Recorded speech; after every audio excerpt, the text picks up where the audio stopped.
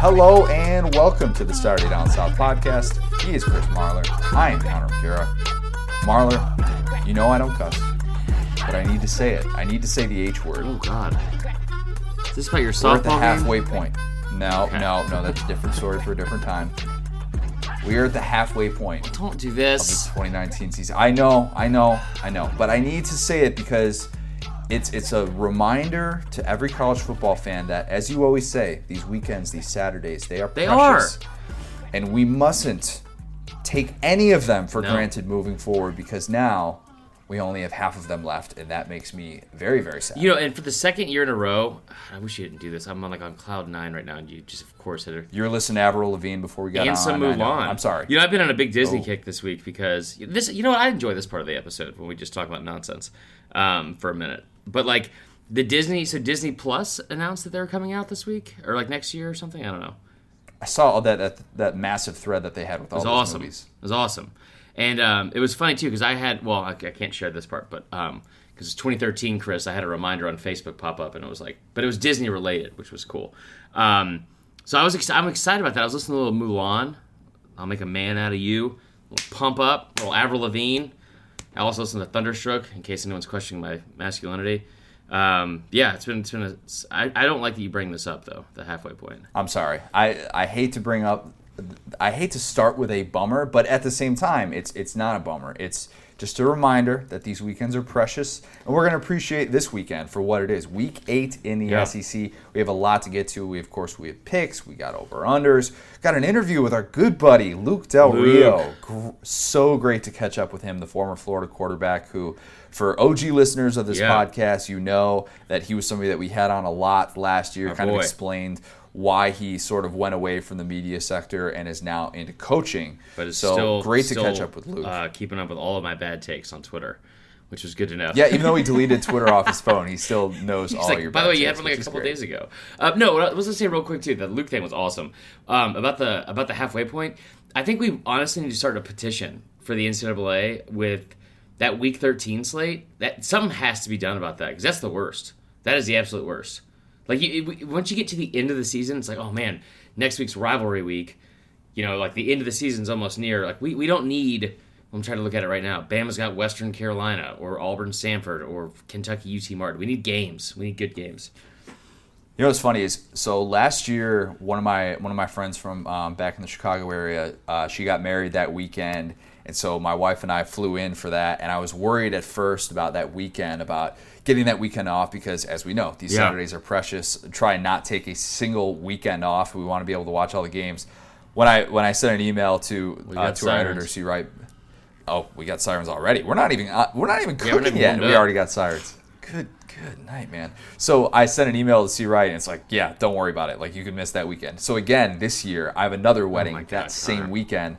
My best friend from back home, I'll be standing in the wedding, and it's Cupcake Week, but it couldn't have worked out better. I'm just going to have all my friends get married in Cupcake Week, and life will be fine. Or, you know, what you could also do is tell them to stop getting married in the fall. That's one thing I would say personally. But I remember last year, that's when me and Bay went to the Georgia Tech game. This is unbelievable. Yes, This is a big one behind us. Some good news real quick. I just want to shout out, I guess pat my fiance on the back. But the sirens you hear in the background, guys, hopefully this is the last time you're going to hear them, ever. Soon to be no more. Because as of you listening to this podcast, Thursday, October, 17th, we are 17th. Officially going to be closed on a house. So we'll be moving this week and next, and be in our first little home. So no more sirens, hopefully. I'm going to miss the sirens. Can you just put them in the background just for fun? Yeah, perfect. That's good. Let's do that. Before we talk, we also are going to talk about, we're going to rank SEC coaches based entirely on their 2019 performance, which is going to be all sorts of debated, definitely. No doubt about it. We're going to get into another fight. But before we do all of that and get to all of our stuff that we have today, Marler, tell us about your best friend, Texas Pete. Man, I am so excited. So there was a lot of people that reached out this week about, can you put Texas Pete on Gator? And I get it, guys. Oh, yeah. LSU played Florida. It was a big win, all that kind of stuff. People still riding high. I've been riding high with Texas Pete, not just this season, all year, and the year before, and pretty much since I was old enough to put, turkey deli meat into a Ziploc bag and then just douse it in Texas Pete and shake it up like a little little maraca of fun and flavor. And that may sound gross to you, but it's not. It's delicious because, again, you can put it on everything, and I do. And listen, Hot Girl Summer, as we talked about, it's long over. I don't know what the weather is down there with you guys in Orlando. Right now, we are 88. We are in just pure hocus pocus weather right now. Okay, it's got just a little overcast. It's perfect nap weather, right? I'm so jealous. It's the best. It's a little overcast. There's orange, red, brown leaves falling everywhere. It's just a cornucopia of colors up here, guys. Great word. But yeah, Hot Girl Summer's over. Hot Girl Fall is going to be in full effect, especially when we move into this new house. I can't wait. We've been doing this the past couple of weeks. I know a lot of people go to tailgates and stuff like that. I'm not sure if you're headed to a game this weekend or if you're grilling out with friends at home. But regardless, make sure you go to TexasPete.com for all the best recipes. Make sure you're checking out our YouTube page for Saturday Down South and also Saturday Down South on Facebook, checking out some of the videos we did and showing some great recipes from Texas Pete. And make sure you're sending in pictures of your own Hot Girl Fall and game day recipes and tailgates as well, using the hashtag #SauceLikeYouMeanIt. I'm fired up, man. I'm excited for this. Is like the best time of year. Like this little 2 to 3 week stretch in late October, early November, getting that Georgia Auburn game. Leaves are changing. You got the grill just fired up. God, it's my favorite time of year. I miss fall so much. That is the single worst thing about Orlando is not having a fall. Oh, yeah. It is brutal. What do y'all do down there? Like, is it Christmas hot? Yes. I've been outside on Christmas when it's 92. That is disgusting. It's not ideal. That was my first Christmas down in the state of Florida. It was 92, and because I stayed here for Christmas because I went home a little bit early. Was doing some work back here and whatnot. But yeah, not ideal. Anyways, let's get to a subject that I don't know if we don't do this enough in terms of, like, we rank coaches all the time. That's one thing. But we end up ranking coaches based on resumes, or we say which coach is the best value or something like that. But let's do something that's different, that's a little bit more topical. We're going to rank coaches based on strictly what they have done in this 2019 window. Now, that takes in offseason expectations into account.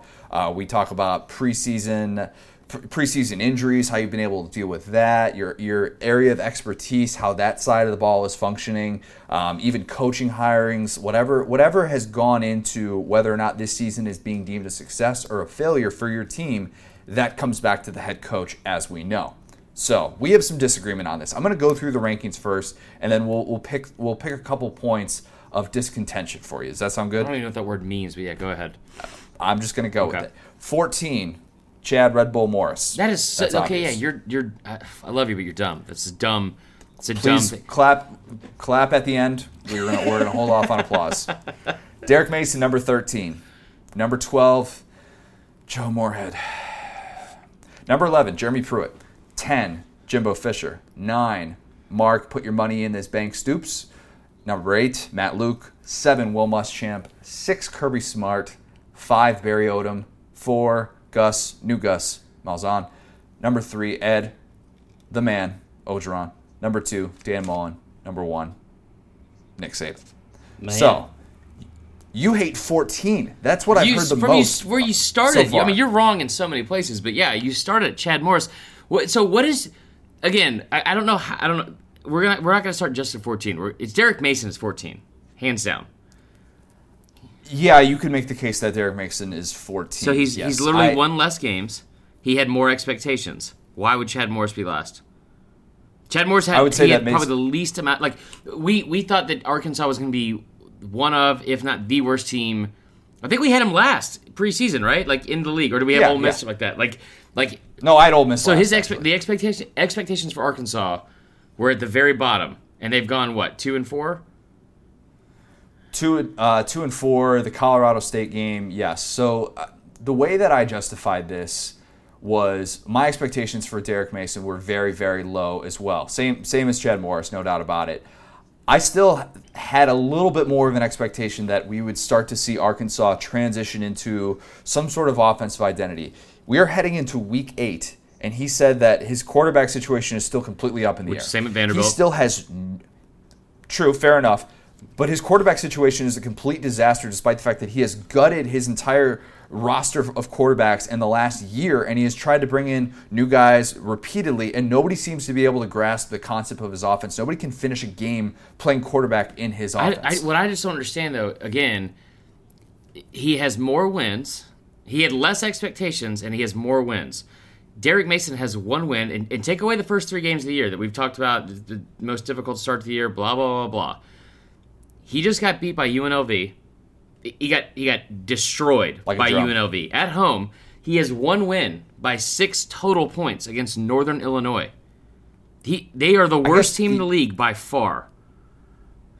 Yeah. All right, you've talked me into it. I'll put preempt. I'll go back. I'll put Derek Mason. Well, it's not enough that you're saying that I'm right. I want you. But no. So the reason I would say it too, and I was excited to make this point, is I get what you're saying with Arkansas, and this is an offensive-minded coach. You thought was going to I thought all right. Well, they made the switch to Starkle. They're going to start putting up however many yards a game. And you saw what they did against Texas A&M. Maybe they've turned the corner, and they haven't necessarily. But when you look at Vanderbilt, we've talked about this before. Vanderbilt has 3 of the best players at their position in the entire conference. Lipscomb, Pinckney. How do I always say his name wrong? Pinkney? It's kind of weird to say. And then, because you want to say Pinky. You want to say Pinky, and it's Pinkney. So and then him, and then Keyshawn Vaughn. Like those are 3 of the best offensive players on one offense for a Vanderbilt unit in probably in program history, and they've been just historically bad. So I'd have to say Derek Mason. And by the way, if we're going to have that argument be about Chad Morris, and I understand you walked it back, whatever, but like Derek Mason's a defensive coach. And they're one of the worst defenses in the entire country. That's all I wanted to hear. So I would have let's move past I would have him last. And again, I'm gonna call you out here. I think you're a victim of recency bias here. I got Jeremy Pruitt 13th, based off the expectations we had. 13th. Yes, going into the season. So listen, you have if you're Jeremy Pruitt, you have 1 win against Mississippi State. Now, that's a good win, I guess, right? Like maybe in week 2 or 3. They were touchdown underdogs in the game. I'll give them credit for that. Some of us already saw that coming in the offseason. It's fine, whatever. We can talk about it. But no, like we in the first 3 weeks of the year, when you look at Mississippi State, maybe 4 weeks when they were 3-1, and we had higher expectations for them, and they had the 1 loss to Kansas State, but Tommy Stevens is hurt, blah blah blah. Maybe that's an impressive win at that point. But you're talking about a team that has been absolutely demolished, and me especially, and maybe this is just my own personal vendetta, because I'm the one that said that like them covering more wins than they had last year was the best bet in the entire country. Them covering 7 wins for the Vegas preseason totals, I thought that was the best bet in the country, and they were going to make the best jump from where they were in year 1 in his system to year 2. And keep in mind this. They had wins last year against Auburn. Who's the other one I'm forgetting? I always forget that. Kentucky. And Kentucky. And like those are teams that were ranked in the season, and like one of won 10 games. It's sad to see how much of a, I would say, drop they had from last year to this year. Okay, I gave Pruitt a little bit of an edge. Just a lot of it is, I'll admit, a lot of it is based on what we just saw this past Saturday, where we're talking about 2 coaches, where we see I'm going to actually justify this. I'm going to stand firm on this one, because you know that I am a big Joe Moorhead supporter. You know that. But we're watching Joe Moorhead's offense against Jeremy Pruitt's defense, and Jeremy Pruitt thoroughly outcoached him. I mean, not even close. And I did a full breakdown, shameless plug, it's on SDS, basically saying what we saw on Saturday from Tennessee, that's what a successful Jeremy Pruitt program will look like. Doing the things that they were able to do, confusing Mississippi State's offense, forcing throws into double coverage, confusing guys at the line of scrimmage to where their offensive line had no idea what was going on Mississippi State's side. That game, Pruitt totally outcoached Joe Moorhead. And I look at that, and what the resume is so far to me, you beat Kentucky at home. That was a game that got way closer than it probably should have been. Congratulations. Kentucky was playing Sawyer Smith in that one and was a disaster. The other 2 games, all right, cool. You beat a couple of group of 5 teams, big pat on the back. I get that Tennessee has been awful in the first part of the year, but relative to expectations, I am so frustrated with watching Joe Moorhead's offense continue to struggle, whereas I think Tennessee's defense actually has some sort of signs of life, and I think they can kind of build off this. So yes, recency bias did play a factor in this, but that's why I had Pruitt ahead of Moorhead. So do you think, and this is maybe something we should have addressed beforehand, but like, do you think, 1, that it happens, and 2, that it's fair that it kind of creeps into like these rankings of like, okay, so Morris is an offensive coach, Derek Mason's a defensive coach, Pruitt. I think it has to be taken into account. Okay. Yeah. That's what I was wondering.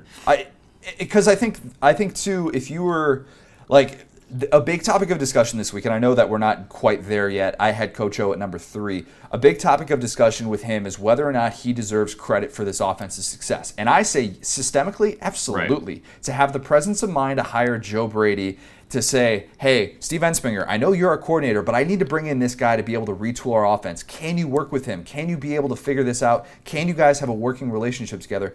I give Coach O so much credit for doing that. And yes, while he's not necessarily the mastermind behind the offense, and it's not like it's his system that's totally revamping that team, he still deserves a lot of credit. So, but I do think it's a fair question to ask, because that's kind of how we think of this. And we think of these guys as being offensive-minded, defensive-minded, and you look at the improvement that's developed on that side for a head coach. Do you think that Tennessee can reach a bowl game?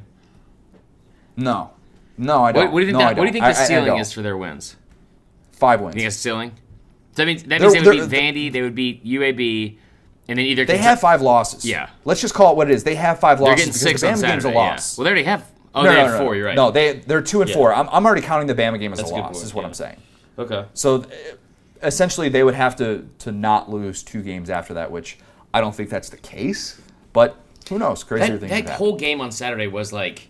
It had the feeling of like... I crap on the Big Ten all the time.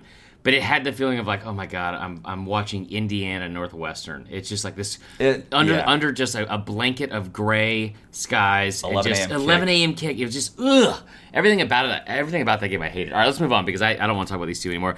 I would interchangeable put Moorhead and Pruitt, like they would both be at the bottom for me. You have Fisher 10th. I have Jimbo at 10, and I have A&M as my biggest disappointment in the SEC. Just because I thought coming into the year, I thought that they were going to be a top 15 team, and I said, hey, look, we can't necessarily look at the schedule and punish A&M before it plays a game yet. They deserve to start in the top 15. I thought based on their roster, what they had returning, especially at the skill positions, I liked what they had at receiver, thought that they were going to be improved on the defensive line. And from what we've seen so far, we're at the halfway point of this season. A&M has 1 win against a Power 5 team, and it was a one-possession game against Arkansas that they barely won. And they've been outscored by the 3 teams that they have 1 win against a Power 5 team at the midway point of the year, and it was a one-possession game against Arkansas that was very much down to the wire. That's at the midway point of the season for a preseason top 10 team. That looks so one-dimensional. Yeah. And part of this is I have big concerns about A&M moving forward, and I know that shouldn't necessarily factor into how we evaluate coaches based on, we're basing them on what we've seen in 2019, but A&M's weaknesses are so glaring. Oh, God. The fact that they can't run the ball, that's terrible. Yeah. When teams know that, they're going to face so many good coaches down the stretch who are going to be able to take advantage of that, and so many already have. I think A&M is such a big disappointment so far, and A&M fans know it too. And I think Jimbo Fisher in year 2 has just been wildly underperforming. Yeah, I mean, I would say that. Again, I still can't stop laughing at his whole thing. Yeah, we got a plan here. We got a plan. We got to follow the plan. Bama hadn't allowed a first drive touchdown in 17 games.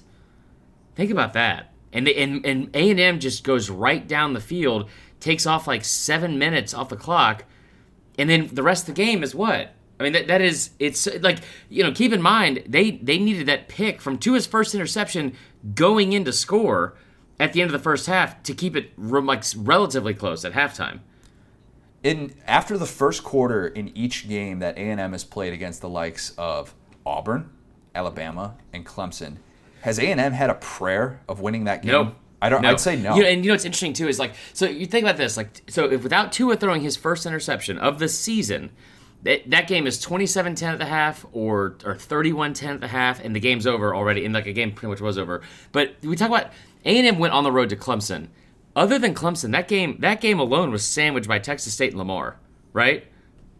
We talk about it's just weird, and I'm not trying to make a definitive statement on their schedule is easier or harder than anyone else's, but it's kind of interesting to think about the way the media or the fans or whoever or just in general, when you look at a schedule, it's like, oh, okay, well, listen, they played one of the toughest schedules in the country because they played Clemson. And we disregard, what you said about Arkansas being the only Power 5 team they've beaten so far, that is not a good resume. That's a bad resume. When you're 3-3, and you look at those losses, they're 3-3. They lost to Auburn, who's top 15. They lost to Bama and Clemson, who are top 3. I get it, but at the same time, it's take a step back. Your only win versus a Power 5 team is Arkansas. that's a very that out of conference schedule doesn't look great anymore, and your resume in general looks bad. Shout out to the 3 AP voters who still had A&M in their top 25 with 3 losses. Shout out to you for paying attention to college football. Are they all in Texas? Were they all in College Station? Usually that's not how it works. Usually it ends up because they know they'll get called out for that. The people in the state of Texas actually pay attention. Yeah. They understand the storylines of what's going on within the schools in the state. It's usually people that aren't watching other teams during College Football Saturday because hey, they have their own games to cover. That bothers me. I wouldn't disagree with Jimbo at 10. I think that's probably a good spot. Okay, all right. What's your next biggest disagreement on Matt Luke at 8. Would you put him higher? Third. Holy cow! No, are you serious? I am. And see, here's why. So Matt Luke, I had Ole Miss 14th. I think I had him down there with you, or maybe I had him 13th. Yeah, I had him dead last too. Yeah. You know, we got a lot of flack for this in the offseason. People were like, y'all just hate Ole Miss. And it's like, which again, that and the we're living rent free. Those are the two like seesaw, polar opposite ends of the spectrum arguments people have. Dude, we love Oxford. What are you talking about? Either you hate us and you don't like our team, or it's we're living rent free in your head. Those two arguments are so stupid. But so I just thought with Ole Miss and their schedule and how young they were and how much they lost. I mean, how much they lost on offense for what they've been able to do. And honestly, the defense has been the most impressive part. The defense. Let's take away the Mizzou game. Look at the rest of the schedule, and we'll maybe take away the Bama game. But take away those. But games. Bama's done that to everybody. But it's been interesting to see how impressive this defense and this offense have been, and how quickly Matt Luke has been able to have those kids buy into his system. Because I thought, listen, I know he's in technically this is year 2, of him being the head coach. I thought he was gone. Year 3. I mean, but he was an interim coach before that, right? I mean, yeah. So, okay. We don't do that for Orgeron, so we can't. I thought he was going to be gone, and I thought he was just a caricature of a person, just this big, kind of overweight, Meatloaf. He looks like Meatloaf for sure, but this big kind of like oaf that I didn't think knew what he was doing, and just really loved the University of Mississippi. And I was wrong. I mean, him going out and getting those two coordinators, Rich Rod and McIntyre. There hasn't been any undermining. There hasn't been dissension in the ranks. He's done a great job, in my opinion, and he's done way better than I think anybody would have thought he was going to do. They're 4-3. They're 3-4. Wait. Oh yeah, keep forgetting about Memphis. Damn it. Yeah, Memphis. Memphis is the tough one. Yeah, but still. So they lost to Memphis, Cal, Mizzou, and Bama. That's why I didn't necessarily have him higher than 8, which I thought I would have had him at the bottom of the barrel in terms of SEC coaches coming into this year.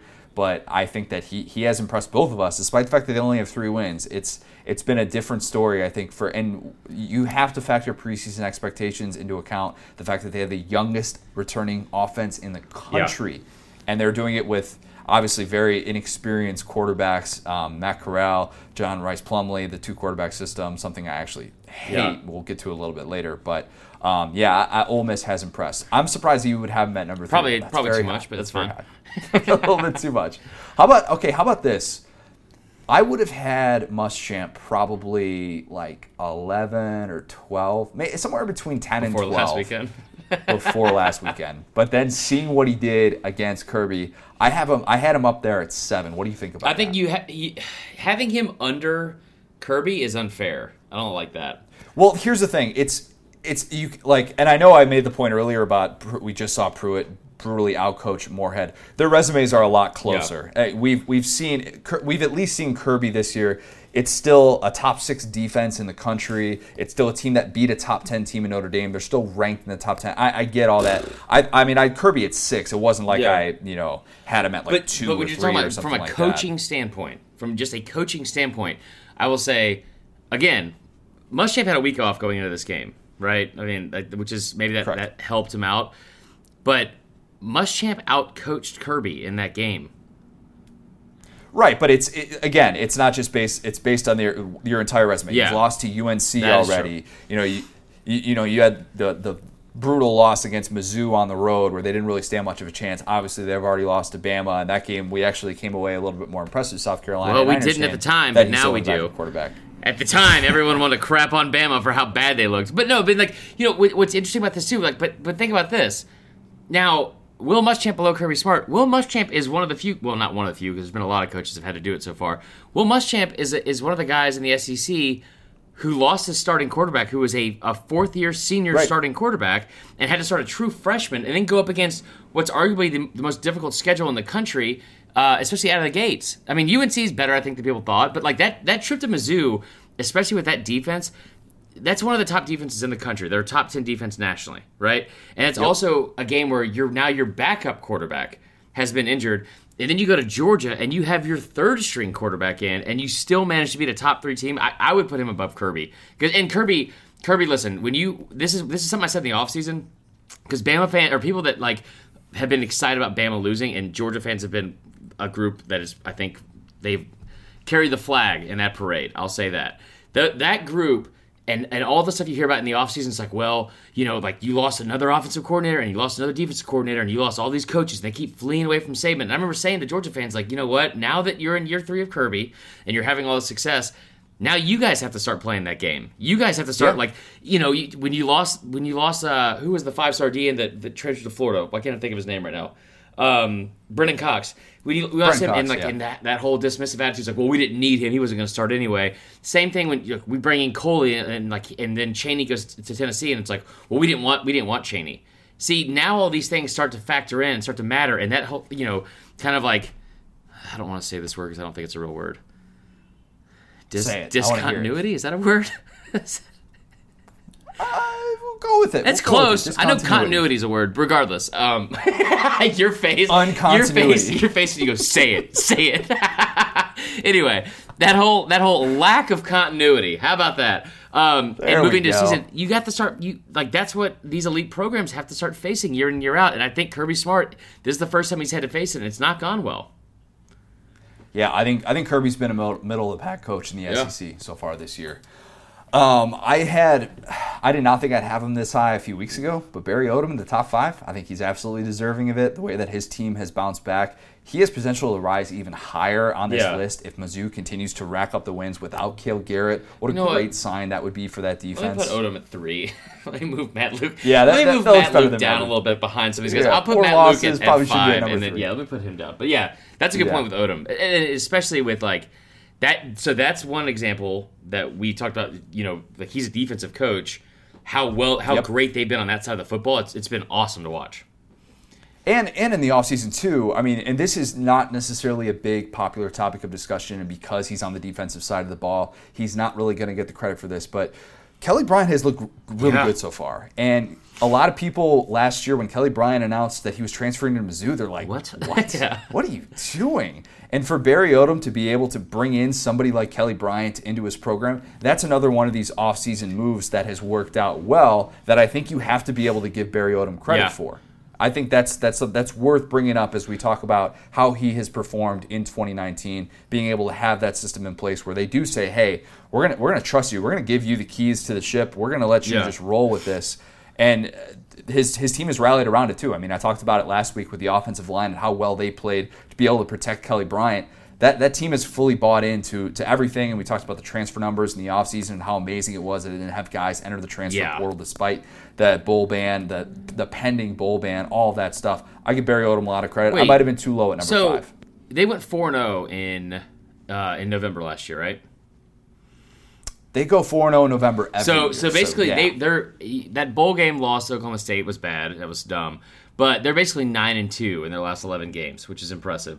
And I'll say this too: he could have been, and I think probably was initially like kind of a laughing stock of the SEC. Bring in a guy like Derek Dooley he got crapped on for that. Yeah, and like Derek Dooley did coach a game in all orange pleated slacks from a bar stool, which was weird. Never forget that. But I mean, so for him to stick to his guns on that, and then also get Kelly Bryant, and keep in mind, like, and I think a lot more has been made of it now than maybe in the beginning of the season. But like, when you have the offseason they had, and this is the only team in the SEC somehow on a bowl ban that's going into the season on probation, and which is a pretty unjust scenario, and it still hasn't been figured out. And then they lose maybe one of the most embarrassing games out of anyone in the conference this year at Wyoming, especially with where their expectations were. Losing game 1, that thing could have gotten sideways real quick, and it didn't. Yep. And they've stuck together, and not only like we talked about it last week when they were playing Ole Miss. Like they've not only turned it around, but they've turned it around in such dramatic fashion, especially on the defense side of the ball. That he should probably be up higher. He should be above Matt Luke for sure. Yeah, probably above Matt Luke. What do you think about New Gus at 4? So I had him in the top 5. And I'm questioning all my rankings because I think that's how many losses they have again? Well, I think that's fair. I think Gus at 4 is probably just about right. Think about this too, the fact that we're sitting here at the midway point of the season. He has a borderline top 10 team. They're number 11 right now. And obviously they're coming off the loss to Florida, and recency bias doesn't favor New Gus necessarily, but has a top 20 rushing attack in the country, which was the key area that we were going to look for them to improve in. And you've already got 2 wins against ranked teams away from Jordan Hare. To me, Auburn is still very much in this scary, don't want to face them, don't want to see what they develop into at the end of the season category. I think they're going to continue to get better offensively. Now, obviously, that's not taking into account what they've already done in 2019. But I still think that the resume is pretty solid, all things considered. And the fact that this is his play calling, he took ownership of this, and he said, you know what, this is the fix I need to make. They are in a significantly different spot than they were at this time last year. Last year, everybody knows they go 3-5 in conference play. His changes and his decisions that he's made in the offseason have paid off really well, and I think that's why he deserves the benefit of the doubt to have a top. No, I agree with that. And keep in mind, he could have lost to Oregon, which is a top 5 team in the country, in my opinion. But didn't. I mean, they won that game. What he's done, like I think the rushing attack, like what you said, is most important because people forget last year that team they had about 1,000 yards less. Their season total average rushing was about 1,000 yards less than what their 1,000 yards ended. Well, but also like their total rushing yards as a team was about 1,000 total yards less than their average has been under Gus Malzahn, which that's a lot of yards. That is a lot of yards that you're losing. To be able to make that up, be a top 20 rushing attack, have a freshman quarterback. Gus didn't throw 4 picks or turn the ball over 4 times against Florida. He did. He is ultimately responsible for bringing in a true freshman on the road in the swamp, all that kind of stuff. But yeah, I think you got to tip the cap to him because he's had I think he's probably, I don't know if it's exceeded expectations, but the offense has looked a lot better, and he put all that on his own shoulders. Exactly, and somebody who came in with everybody's just waiting for him to fail. Yeah. Everybody just is expecting that 2-2 start, and he's going to be gone by the start of October. And for him to come out the way that he has so far, I think is impressive, and I think that's why he gets a pretty high ranking here. How about Dan Mullen at 2? We've already kind of hit on Coach O. We don't need to talk about that as much. I think. Well, I mean, we already hit on the whether or not he deserves credit for this offensive turnaround, all that stuff. I think the staff hires he doesn't get enough credit for. The Joe Burrow thing, you can go. I realize it's not just 2019, but it was still his move to be able to say in the middle of the offseason, we need to go get ourselves a quarterback. Right. And obviously that is paying dividends for his program. The thing with Malzahn, too, I meant to say this, is you look at these other 3 that we have in here that I think we could agree with, and then even Odom, they would be like top 4, top 5-ish. Malzahn's the only one that had a quarterback controversy before going into or a decision to make it quarterback. Felipe Franks was coming back. I mean, I know he got injured and Trask has looked great, but Franks is coming back. Obviously, Tua is going to be the starter. Obviously, Burrow is going to be the starter, and obviously Kelly Bryant was going to be a starter. So to not even have that be in question, who's going to be taking snaps for you. I think that's a big deal. So that's another reason why Malzahn, I think, has done an impressive job. But yeah, I would still have Orgeron ahead of him with what he's been able to do and the moves he made, like you said. And just getting his teams ready to go. I mean, we talked about that with Kirby, too. Kirby's team has just totally been sleepwalking in the first half of the last 3 games. You never question that with LSU. You never, ever question that. And to me, I think Coach O deserves a lot of credit for that, for showing up on the road the way that they did against Texas, and obviously showing up the way that they did against Florida, against a very talented, very good defense. His team was ready to go from the jump.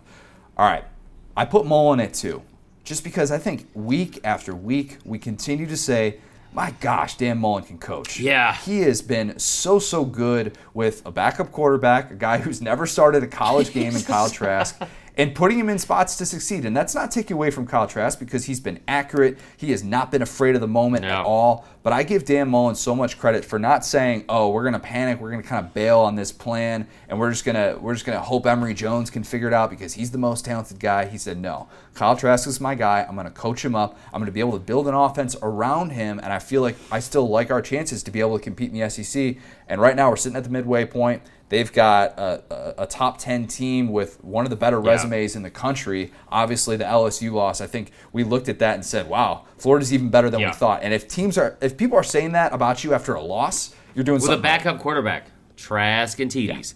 Trask, you know what I'm talking about. Here we go. Strip Club Anthem. How did it take that long for you to come up with that? I've had it for weeks. I just needed time to say it on the actual podcast because I don't think people got it when I wrote it in like the script or for any of the stuff on social media. Regardless, I have Mullen at 1. I have Mullen above Saban, and the reason why is because for me personally, for me myself individually, I was so low on Mullen. Like, we got in arguments in the offseason. I was like, dude, I don't think he's a top 10 coach in the SEC. And I was flat out wrong. I was flat out wrong about that. Had the struggles against top 25 teams. Yeah, I mean, he's like 10-39. That's worse. I mean, or 10-30 or something like that. Like, that's worse than a struggle. So I had him ranked lower. I think he's done such a great job of coaching. Again, when you don't have a guy like Felipe Franks, listen, there's so many people that are it's so easy to love the backup and talk about how, well, the backup's better than Felipe Franks anyway, and Felipe Franks was one of those guys that you definitely had some question marks about, even with like the great stats from a year ago. But for him to still have his game plan in place, for Dan Mullen to come in and be like, yeah, listen, we lost Felipe Franks, I have a backup, we need to rally around this backup, and we need to like obviously get a game plan in place for how to make him successful. But to have the backup in and still play Emory Jones and to still do what you do best as a coach and scheme guys open and it's been wildly impressive. And with Grantham especially on defense, this Florida team has been probably the most impressive and a team that's proved me wrong more than anyone else in the country this year. Go figure, and it's a team that's actually dropped in the rankings from where they started in the year. But I think we're now believing that Florida is better than what we thought they were. We talked about this for a long time. I didn't realize this. Last thing I'll say about Saban. Oh, well, I'm gonna say this real quick. Okay. We talked about this off air, and this is something I think that just being fair. This is not me trying to be a homer here. But you think about how much screen time. This is what I said to you. How much screen time and FaceTime Joe Brady has gotten from LSU, and I get the fact that turnaround that offense has made has been way more drastic than what they've had at Bama from a year ago to this year, that's totally fair. I totally get that. But the hiring of Steve Sarkisian, somebody that has been such a scapegoat for fans to pin anything that's gone wrong with offenses, not just national championship game at Bama for one game, like never mind how difficult those circumstances were, but for one game there, and then obviously with the Atlanta Falcons, and then to bring him back in and to have the offense be even better than it was a year ago, that something needs to be made of that. Saban was ripped for that. And no one's saying anything about it. Saban was blasted. Yeah, I think it's one of the more underrated storylines of this season because we've seen it before from Tua, so we just assume, okay, he's going to be fine. Let's not forget that this offense looked drastically different under Brian Daboll a couple years ago with Jalen Hurts as the starter. It was just it wasn't the best fit. I think that's why Jalen did not play to the level that we thought it was going to be. And that's not to say it's all on Brian Daboll, but in year 2 when you're supposed to be making that development as a starter, he simply did not make it. It wasn't a good system fit. We saw what could happen against Auburn when still won a national championship, all that. But still, I think that this could have gone wrong. This could have. And I think that's the move that Saban made to basically gut his entire coaching staff in the offseason and have to find whoever was going to be willing to come on board. I don't know. That's maybe not the best way to phrase it. I don't know how much of a struggle it truly was. Craigslist ad, but I mean, it's not like he was sitting on the corner saying, "Hey, come to the RDC" or something like that. But I give Saban a lot of credit for that too. And just as we talked about before, I mean, they deal with the loss in the beginning of the season to Dylan Moses, where that was a guy you were expected to be the quarterback of your defense, and you're without him all this entire year. And Bama is sitting here at the midway point as the number 1 team in the country, looking as dangerous as ever on the offensive side for sure, and defensively, I think they're still developing. I think they'll still continue to get better, but they've blown out every team that they've faced so far, and they have looked everything like Bama fans would probably hope. I realize that they hope the defense would be even better, but I mean, you're still destroying. Well, to that being said, and this is something we talked about off air, and I promise we'll move on after this. But like yesterday, with David Pollack, he came out with like his basically his grades like for like the midseason report card, and he gave Bama a B-. And there were a lot of fans that were like, you know what? Yeah, it should have been a C+. The special teams is terrible. The defense is terrible. We talked about this last week with LSU. Like maybe one of the reasons they gave up so many yards is because that offense was on the field for 41 plays or 47 plays, something stupid last week. That this offense scores so quickly, And so the defense is already going to be on the field longer. You're right to say the defense hasn't looked as dominant as years past. But when you look at, I think the most important thing, the scoreboard, with Bama averaging 51 points a game and giving up 17, so you're outscoring opponents by 34, almost 5 touchdowns a game, and you have fans that are still upset saying this defense doesn't look as great and blah blah blah. Who cares? No one is giving credit to the fact that, you know what, and we talked about this last week too, because everyone's giving the litmus test is going to be well, what did he do against LSU? If Bama loses that game and goes 11-1, the overwhelming majority of people in the country well, see, they didn't play anybody and the defense wasn't that good and you could see it coming all along. What Saban's been able to do with 4 true freshmen in the front 7 and with that coaching staff and what they've been able to do on offense, man, you talk about all the nitpicky things they're not as good at. A couple years ago, this team is light years ahead of that 2017 team. So you want to put Saban at 1 then? You know what? Matt Luke is number 1. All right, we're done with this. I can't do any more rankings. Let's go to week 8 picks and over unders. I'm gonna give myself a big fat. You pat on killed the back it. For this. My guess the lines were as good as they had ever been. Incredible. I'm gonna run through this real quick. So Kentucky, Georgia, I guessed, trolling you, that it was going to be Georgia minus 25. Right on the money. Minus 25. Florida, South Carolina. You gave me so much crap because I said Florida minus 5.5. That line is Florida minus 6. I'm sorry, sir. It's down to 5.5. There you go. All right. We're on even more of a roll. I said Auburn, Arkansas was going to be Auburn minus 19.5. I was off by 2 points on that, but it did open at 16.5, and I guessed 17.5. Yeah. So pretty good there. LSU, I guessed, was going to be an 18.5 point favorite against Mississippi State. This one blew my mind. When you said 18.5, and I was like, what is he talking about? And then it was 19. That's crazy. So then I had the one that I was significantly off on was Mizzou. I guess was going to be a 16-point favorite against Vandy. They're actually a 21-point favorite. I think I said 21.5 or 20.5 on that one. I got there one right. All right, so it's a team we got it covered. That's good. A&M I had as minus 3.5, but you said that it was going to be a pick-em. I was way off. And A&M is a 6.5 point favorite on the road.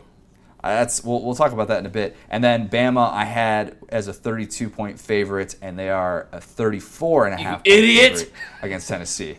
So pretty good. Yeah, that was incredible, man. I was shocked when I saw that. That was some big spreads too to be able to guess. Agreed. I'm very proud. You should of myself. be. That was impressive. All right, let's now time to knock me back to earth with some picks and whatnot. Kentucky and Georgia. Everybody expects Georgia coming into this game to be angry. I expect them to be angry, of course. We expect them to just be able to dominate against a one-dimensional Kentucky offense, or maybe we think it's going to be one-dimensional. I don't know. I'm hoping Lynn Bowden is going to be the guy. That seems like Kirby Smart is preparing for that. He was comparing him to Hines Ward during the week. Love that comp. That's super fun. I get really excited thinking about that. I remember that Hines Ward Bama game in '95. That was sad to watch. That he was. Everyone was injured.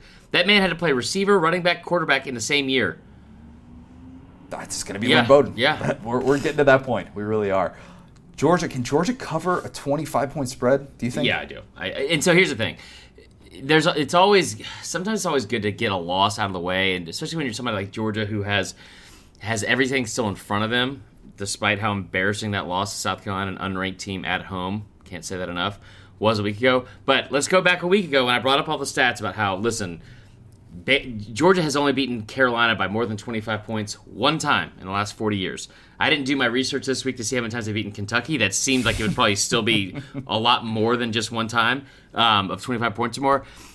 They've beaten in 6 out of their last 9 wins against the SEC East that have been by more than 24.5 points. I'm going to take Georgia to cover just because I think they're going to come out refocused, I would assume.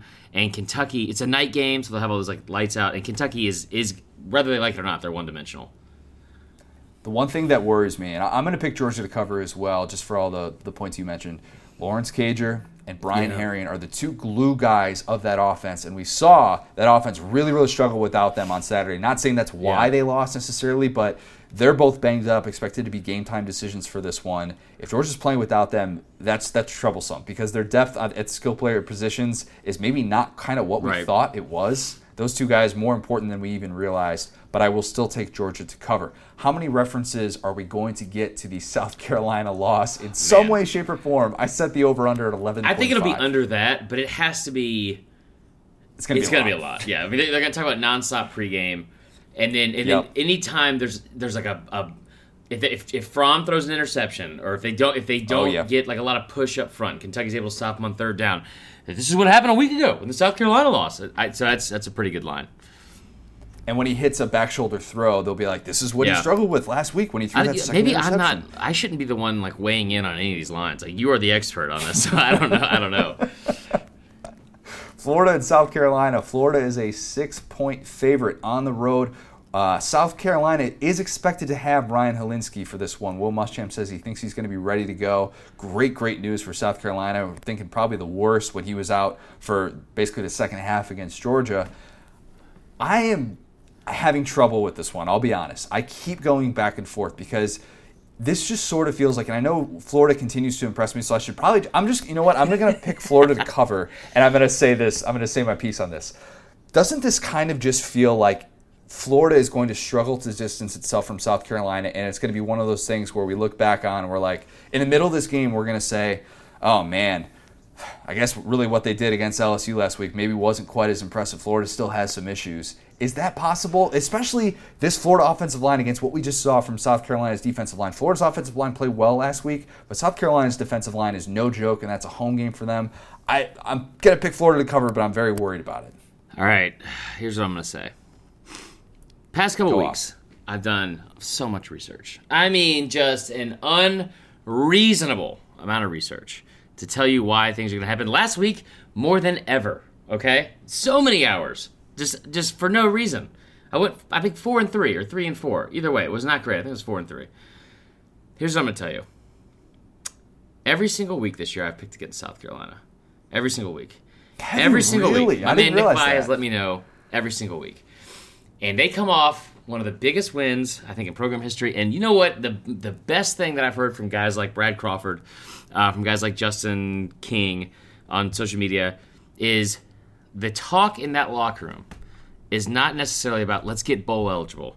Let's go out and win this game, or let's try to finish with 6 wins. It's let's go win the East, because somehow that's still in front of them. I don't think the East is going to be one with 2 losses. That's my guess. That's a great guess to have, Connor. I'm sure everyone else has also had that guess against the South Carolina team. I'm taking South Carolina to win straight up. You go into a game with Florida, and you've had a backup quarterback, and you have a home game against Auburn, which was a big emotional game. Then you go on the road against LSU. Game days there again, second straight week. Big emotional game. You lose on the road. They look fine. I think Florida is the better team here, but we saw what that South Carolina team was able to do against Georgia in this kind of spot. We saw what they were able to do against Alabama up front, that defensive line. We saw what Auburn's able to do against Florida's offensive line, right? I've got South Carolina in the upset. Is this a 12 o'clock start? Wow. I think I could be. They play in this game on a Saturday? Is it a Friday night game? It is a 12 o'clock start. There is no worse hangover, okay, than leaving Baton Rouge and Gainesville and then having to have a 12 o'clock start. It's not September or August, so it's not going to be hot as blank in Columbia. It's still going to be hot. I got South Carolina winning outright. Yeah. Wow. Let's go. All right. You know I hate those 5-point spreads. After all the praise that we just gave Mullen. How many times in this game will we hear the word Spurrier said? I set the over-under at 2.5. that you should have had the line for the Georgia game for this one. This is like, it'll be a bazillion times. Yeah, it's going to be a lot more than that. I want Spurrier wearing one of those halvesy shirts. like a mid-drift? Just like a polo down the middle. Yeah. Yeah, the old AJ Hawk's sister who was dating Brady Quinn. Or, yeah, was it his sister or his girlfriend? That was uncomfortable. The whole thing was weird. I don't think it was his girlfriend dating Brady Quinn. That would have been hilarious.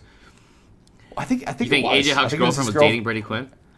No. AJ Hawk's girlfriend was Brady Quinn. Yeah, it was something like that. That's what it was, I think. It would have been cool if she was dating both of them and then had the jersey and it was like, all right, whichever one of you wins. Ooh. It's like a King Samson thing.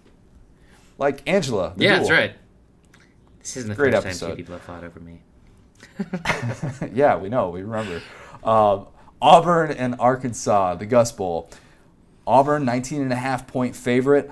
I think that coming off of the bye week, I feel like we say that a lot. Coming off the bye week, we expect this team to do this. Yeah. I think that Auburn is capable of having better offensive days than what they've had in the first part of the year. I am a little bit worried, as I said, about the loss of Boobie Whitlow and what that running game is going to look like without him, how important he was to that ground game. But I'm feeling really good about the favorites covering. Yeah. I feel like I have a good feel for Auburn. I think Arkansas is really going to struggle to score against that defense. I think Auburn's defensive line should be able to go into Fayetteville and dominate up front. And I think it's like what you always say. Is Arkansas going to be able to score 7-10 points? This feels maybe a little bit more like one of those 28-7 type wins for Auburn that maybe they don't necessarily blow the doors off them offensively, but I think they covered this one. I don't think that a Gus Malzahn team coming off a bye week is going to only put up 28 points. I'll say that. Yeah, I think they're going to. I think they win by a lot. I'm surprised this line is this low. How many references then, speaking of Gus?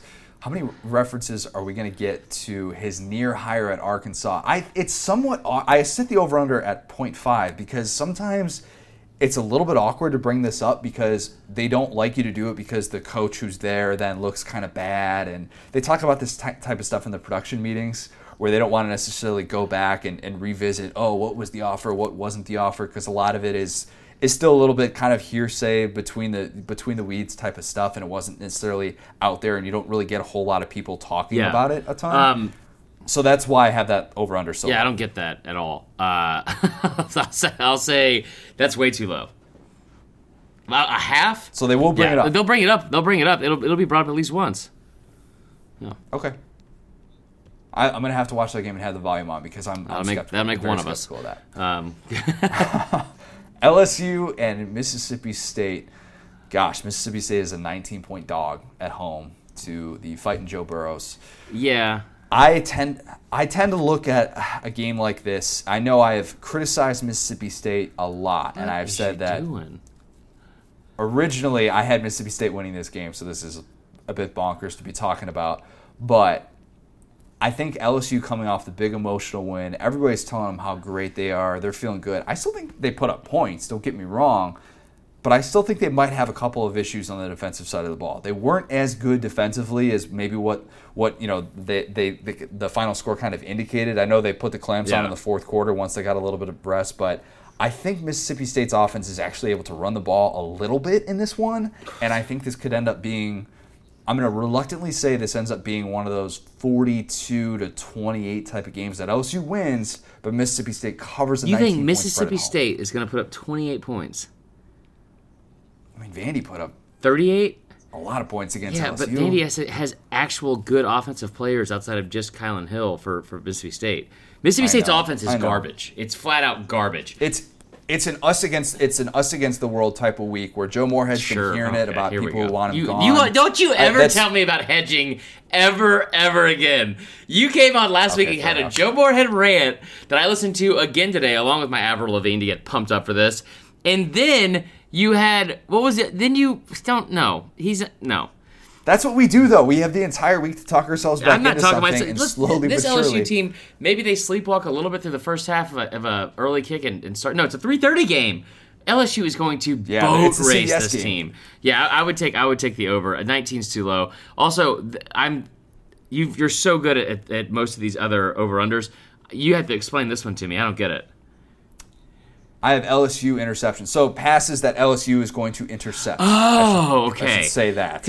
Meaning how many interceptions will the Mississippi State quarterbacks throw? I set the over-under at 2.5. I was shocked because it was like, you know what? All that research maybe did me some good for even this week, like from last week, Because Mississippi State, fun fact about them, like they're third in the country in total turnovers forced with like 16, but 10 of those are fumbles.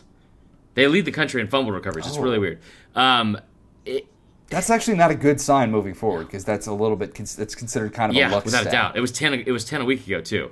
So yeah, I will say LSU interceptions over 2.5. I'll say over. I mean this team is bad.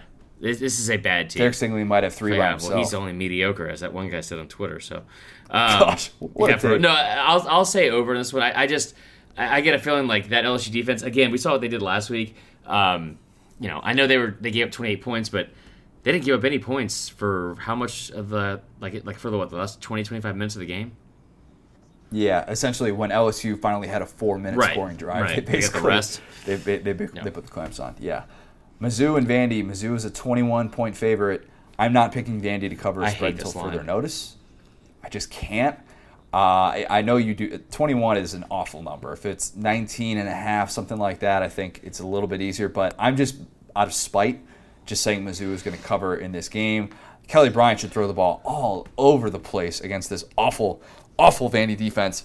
I think that this might have potential to be a little bit of a sleepy start just because Mizzou going on the road to Vandy, there's going to be like 15, 16 people there at that game. It's Mizzou's Friday night in Nashville. It's their first road game since week 1. We are in week 8. We're in week 8. Don't know how that happens. Ugh, gross. I think Mizzou covers, though. What do you I'll think? say they cover, but this is the best example of what you said against for Arkansas. I mean, this Vandy defense is god-awful. It is just a porous defense that is just discontinuous with each other. No, but they really are. They are awful on defense. So when you said the thing about Auburn and Arkansas with 28-7, how has this podcast gone on so long already? I'll take Mizzou to cover. What did we do? Is this all my fault? Did I talk too much again? Probably. No. It's good spirited conversation. Nothing wrong with that. I set the over-under for Vandy attendance at 22,000. Now, keep in mind, there is no way there's going to be actually 22,000 people there. But paid attendance is very, very different. Last week, they barely got over 20,000 paid attendance. I doubt they actually had 20,000 paid attendance. No, Mizzou travels well for that. So listen, despite what one writer said who called me, one commenter last week on our SDS actual site who called me the B word and said that I have a vendetta out against Mizzou. One of the many Mizzou games that I've been to on the road with my buddies was Mizzou Vandy. They'll travel for decently well for this, especially with it being pretty much the only the first, definitely the first SEC road game of the year. I think Mizzou fans will probably travel well. I'll say over. Yeah, so what if they have 10,000 fans? Maybe you're right, under. Where's the other 12,000 coming from? It's almost basketball season now, too. I'll say under on that. That's a good point. But this is a fun game. I got kicked out of a Qdoba after this game, so fun fact there. Oh, lovely. A&M and Ole Miss. A&M is a 6.5-point favorite. You're taking Ole Miss to cover. I'm taking Ole Miss to cover what as the well hell, bro? at home. I got Ole Miss winning outright. Yeah, I got Ole Miss. I feel way more confident about this than I do South Carolina. No offense, Nick Vi. I've got Ole Miss covering and winning outright against A&M. I think A&M is headed for just a downward spiral. You know what? No, Connor, let me live my life, bro. Nope, I want to live yours exactly the way. You want to get kicked out of a Qdoba in Nashville in 2013? I don't think you want that. Yes, I do. I'm going to take Ole Miss to cover. I think the running game. I know you do. I hope Ole Miss doesn't really rely on the two-quarterback system as much as they were trying to do against Mizzou. I'd really just like to see a whole lot of John Rice Plumlee. I don't need to see a lot of Matt Corral in this game. If I have to go back on our stupid staff picks and change, Vandy's going to cover, and they get blown out like I did last week, I'm going to be pissed. I set the over-under at Matt Corral pass attempts at 9.5. Please let the under hit on that. Has to be under. Yeah. I think he had 16 against Mizzou. They were trailing for most of that game. That definitely had something to do with that. Tennessee against Bama. Bama is a 34.5-point favorite. Marler, can you talk yourself into Bama covering that big of a spread? You have before with Tennessee, I think. No, I know we joke around a lot. And I want Tennessee fans to hear this. I gave you a lot of love in the offseason. I'm gonna give you a lot of love after this game probably, and other times in the season. But we all know I'm a Bama fan, and we all know, it's what makes SEC football so great is the rivalries. All right, I'm not too old or too young to forget Peyton Manning standing up on a chair or what did you call it, a ladder, swinging Rocky Top in 1998 in Legion Field. Okay, I'm not too old or too young, whatever it is, to remember Jamal Lewis ended up being a regular of mine. Jamal Lewis ended up being a regular of mine later in my bartending years, singing "We Own Alabama" in Bryant-Denny Stadium when they beat them 21-7, two top 10 teams in 1999. I'm not too old or young to remember any of that. Okay, I remember all of it. I don't like Tennessee. I love this rivalry. I'm so fired up for this. Bama by 100. Bama's going to win by 40. I think Bama rolls as well. I think on the road, as much as I said before, I think Tennessee has sort of figured some things out defensively. I don't think you can actually slow down Alabama's offense. Can I be a fan for this one? I don't want to be a journalist for this one. Can I be a fan for this one? I think Bama covers, but it covers late. Bama's had a lot of very close spreads late in games this year where there's been backdoor covers or bad beats and stuff like that. Vegas has a pretty good feel for Bama, it seems like. Listen, man, I'm not a dog person. I hate all their quarterbacks. It's not that orange that you can sit with, okay? It's that puke inside of a pumpkin orange, Connor. And I don't like pumpkins. There's a mix right there of Marler and Coach O. No one should ever. If y'all had Coach O face. If the Marler and Coach O voice had a kid, that would be it right there. I'm gonna spit up my water. That's good. That's what would happen. I think Bama covers. We don't know if Brian Maurer is going to be starting in this game as of right now. I don't know if that really makes a difference in this one, but yes, Bama covers. How many shots / mentions of Butch Jones are we going to get in this game? I set the over/under at 4.5. I forgot this is a 9 o'clock start. I better make it. I better stay up late enough for this damn game. No yawning, Chris. No I'll say under, but the amount of mentions afterwards. What the real question is, how many different pictures are you going to see on the cigar afterwards? Yeah, this is about to be 13 years in a row. Good God. The picture with Butch last year with the cigar, if you're a Tennessee fan, that just hurts. And it doesn't hurt because you're like, oh, I miss Butch. It's just, why does he have to be him there standing next? that? Yeah, I agree with that, to be honest. Him standing next to Raekwon Davis with that cigar thing, he looked like one of those ventriloquist puppets, like in a Jeff Dunham series. It was just like, what is he? Who is this person? Is this a real person? It's ridiculous. Bayhoe fans were so fired up, too, that Butch was able to take part in that win or whatever. Saban gave Butch a little bit of love this week, gave him some praise, said he's been really good, didn't call him an intern. First picture I took on the field after that Bama Duke game was him and Sark, and I was like, oh, they hit these two. Unbelievable. Yeah, I basically took two pictures, and it was Butch and Sark, and then Hannah. later Hannah and Debbie. That's where our priorities are. That says everything you need to know about us. All right, let's kick it to our interview with our good pal, Luke Del Rio. So for those who don't know, like I said earlier, somebody who came on the podcast a lot last year but has since transitioned into coaching. That is why we have not had him on the pod. He's been trying to keep a low profile and just try and make sure that he's not burning any bridges or doing anything like that. But it was so great to catch up with Luke. So here is that interview with Luke Del Rio. We're now excited to be joined by a very special guest. It is our good buddy, former Florida quarterback, Luke Del Rio. I suppose actually the better intro is Coach Del Rio. Is it weird being called Coach everywhere you go now? Yeah, it definitely is a little different because growing up, every time I hear Coach Del Rio, my dad was with me. Right. So it's taken a little bit to get used to, but after going through the majority of our season already, I've kind of gotten used to it. But thank you guys for having me on. Oh man, it's been a long time coming, and we missed you, Luke. We did. We were spoiled last year because we got to have you on so often, and obviously, like, you were in the media world, but so much of your life has changed really since the last time that we did have you on. Can you kind of just give our listeners a bit of a rundown of kind of where your career path has gone and how much things have changed for you in the last year? I guess really since you stopped doing the podcast stuff and you transitioned into coaching. Yeah, I know it's been kind of a weird year, and I've actually been pretty quiet on social media. I actually deleted social media from my phone back in March or May. Just was spending too much time on it, so it makes sense why people don't really know because I haven't been keeping people updated. So I was doing the drop back last year. Really enjoyed doing it. Loved coming on with you guys. I loved the interaction with the fans. It was a lot of fun. It was a lot of work because it was just me. So I really do appreciate podcasts now and really just media presences because I kind of got a glimpse into how much work it is. So well done, you two, because I do appreciate now. It is a grind and it's hard to keep people's attention.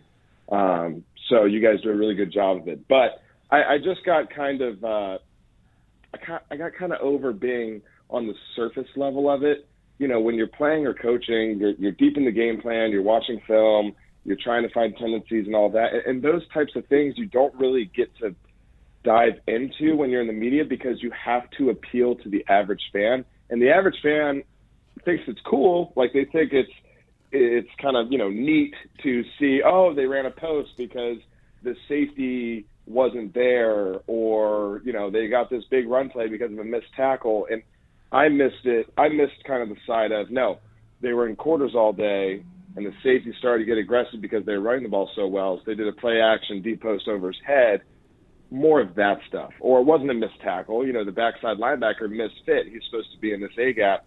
He was in the B gap. That's why the other linebacker had to try to make a hero tackle and ended up being a touchdown. So I missed the deep dive, and there's just not a big enough really audience for that. Or you just have to unpack so many different layers for them to be able to kind of keep up. I know that's kind of arrogant to say, but you just, a lot of people don't even know when I say 11 personnel, they don't know what that means. So I forgot how smart you were, Demons. Well, thank you. But I just missed the intricacy of football, really, and I miss being around the game. I missed competing, to be honest. So now you are an assistant coach out in California. That's Santa Margarita High School. Am I pronouncing that correctly? Don't try to say it with I realized I totally rambled and didn't answer the question. So yes, I am. I do that a lot. So yes, now I'm coaching. I got into coaching, and I'm out in Southern California in Orange County. And I have a great story for you guys. Don't worry. I'm coaching tight ends and helping with quarterbacks at Santa Margarita Catholic High School. It is where Carson Palmer went to high school, to kind of put it in perspective. We are in the Trinity League, which is a league of teams out here. So Mater Dei, the number one team in the nation, we actually play them on Friday.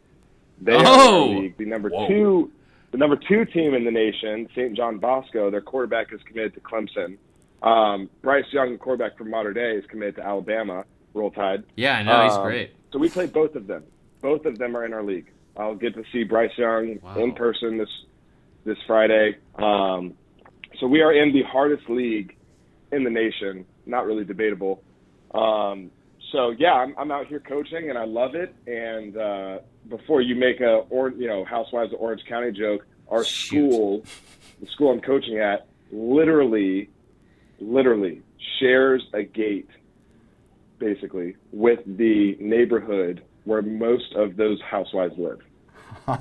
Look, that's literally Allie's only input to this. I was like, hey, help me think of a question about California. And she was like, Orange County? Oh, ask them where the Real Housewives live. So that's great. Thanks a lot. Yep, they're right there.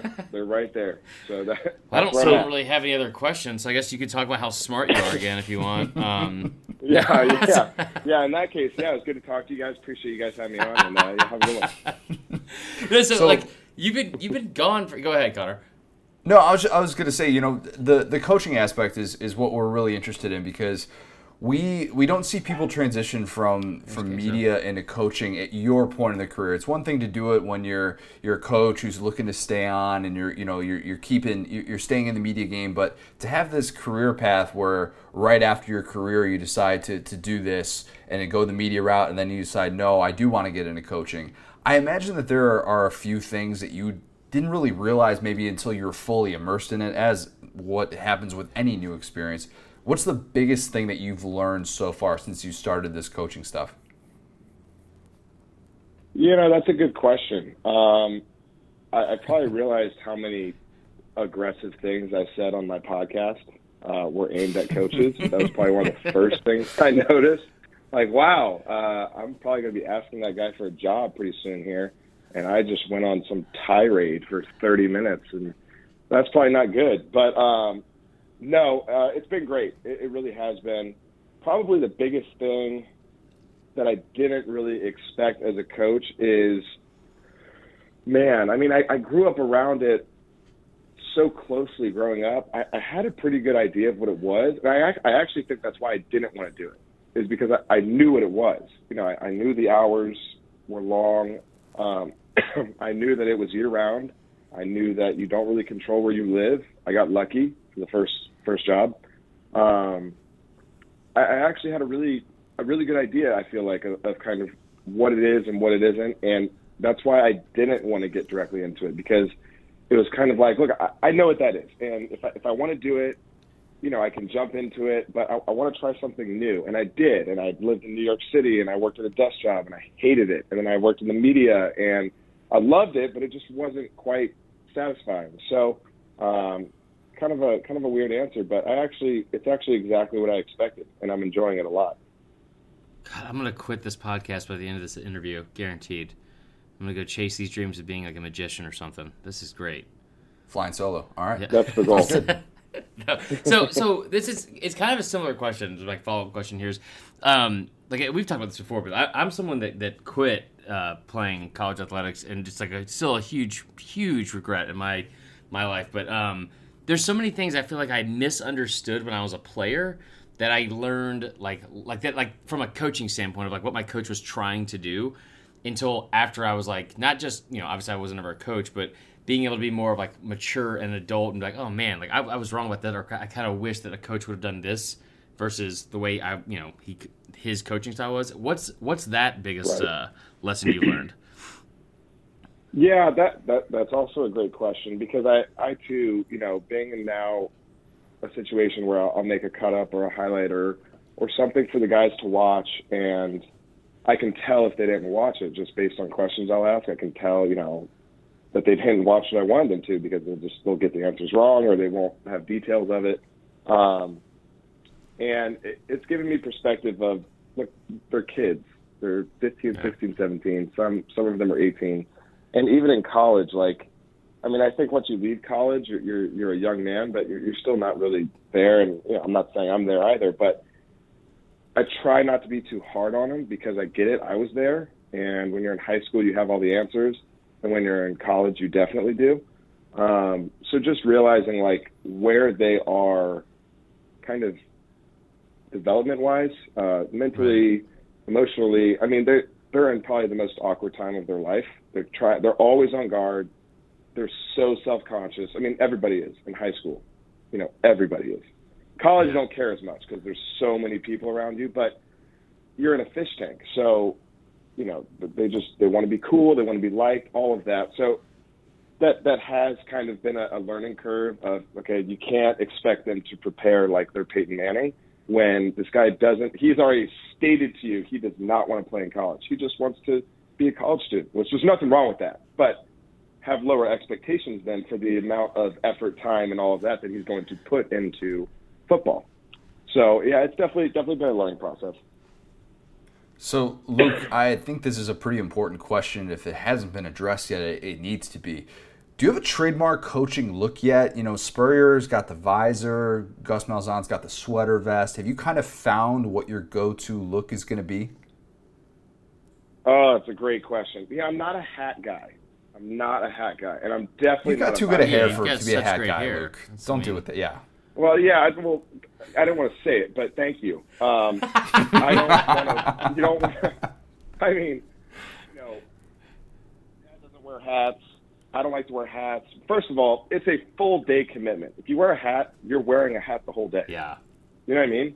Like, that's a good point. Nobody wears a hat for the first half of the day, and then they go, "No, I'm just going to get rid of it." Okay, now your whole head is matted down. Like, I mean, it's a full commitment. So, I'm definitely not rocking the suit and tie like my dad did for a couple games on the sideline. Max comfort is required when I'm out there. But no, I haven't really settled on anything in particular, hoodie cut off or anything like that. Just try to be comfortable. That's fair. Do you have a go-to phrase yet? My college coach was always like, "Marler!" And that was it. It was just him screaming and hollering at me. Like, do you have a go-to phrase? Well, it's probably good that I'm at a Catholic high school, because it has cleaned up my language. That was a learning process as well.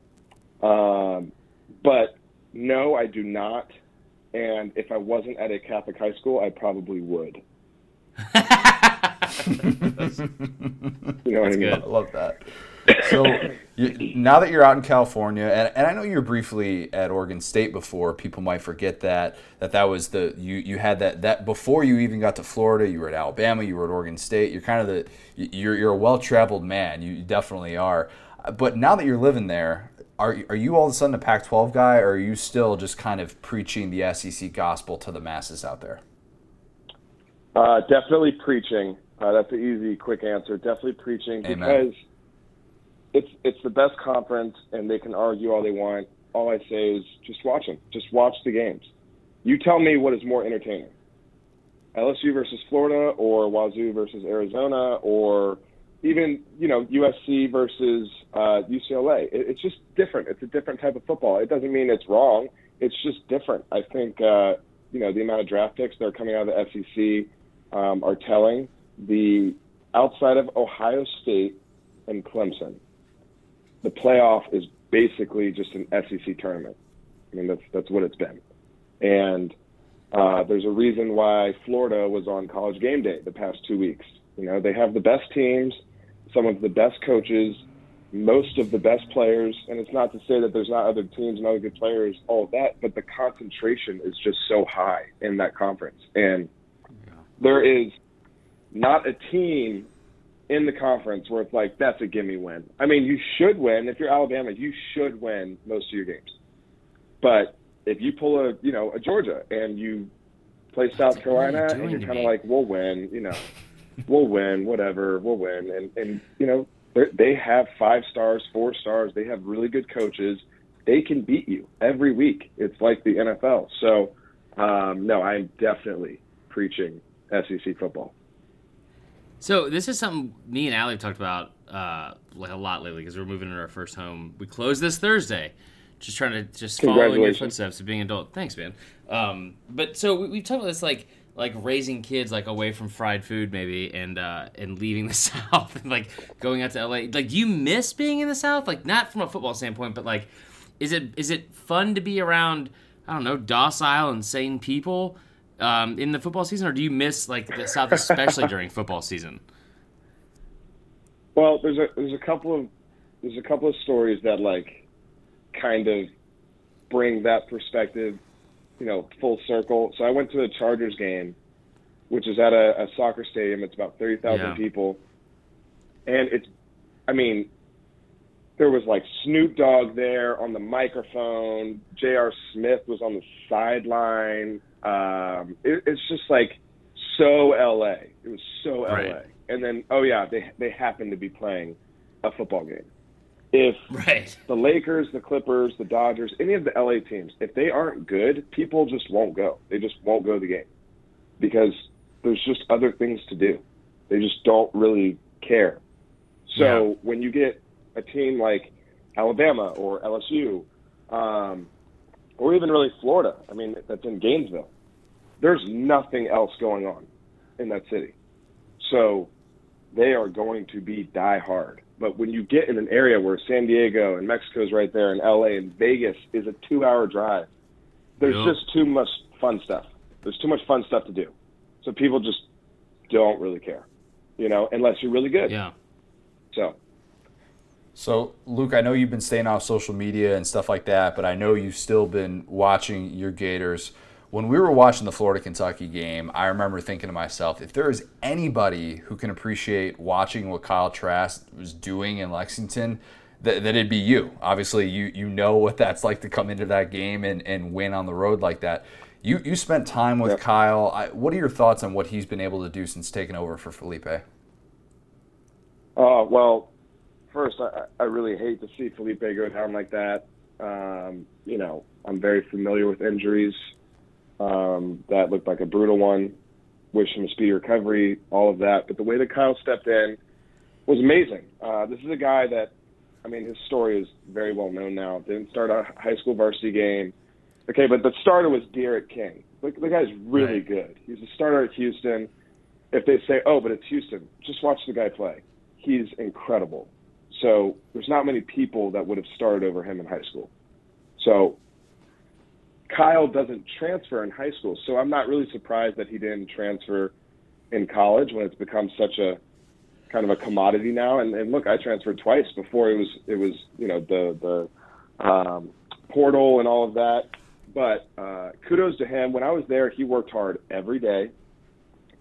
I just told Will Salmon with The Athletic this, that I've never seen a quarterback work out, like physically work out, like in the gym, as hard as Kyle did every day. And he asked, like, well, what do you mean work out hard? Don't you all kind of do the same lift? It's like, yeah, but, there's a way to kind of get around it. You can just do the sets and the reps and, hey, I did it. And they'll, okay, you did it, you can go. I'm saying he would push himself every day. It looked like he jumped in the pool after the workout. And then at practice, even when he was the scout team quarterback, he'd be dripping sweat at the end of the day. And that's another thing, scout team quarterback. I mean, you can get away with just throwing it up or throwing it away, or you can kind of BS it. But he always did such a good job of pushing the envelope as hard as he could. And I kind of relate it to, this is a guy whose only offer was from Florida. Big D1 offer, really, the only kind of sexy offer was from Florida. And he realizes, in my opinion, how hard that was to get and how quickly it can go away. And he didn't want to spoil the opportunity. It's just my opinion. But the way that he works when I was there, the way that he prepared, great guy, really awkward guy when I got there. Kind of, obviously he's come out of his shell a little bit. Being the starting quarterback will make you do that. But always such a first-class act, and there's nobody that is more excited to see him start than me because of how he carried himself when I was there. And even these past 2 years, I've kept up with these teams, and everybody on that team loves Kyle. So really, really happy for him.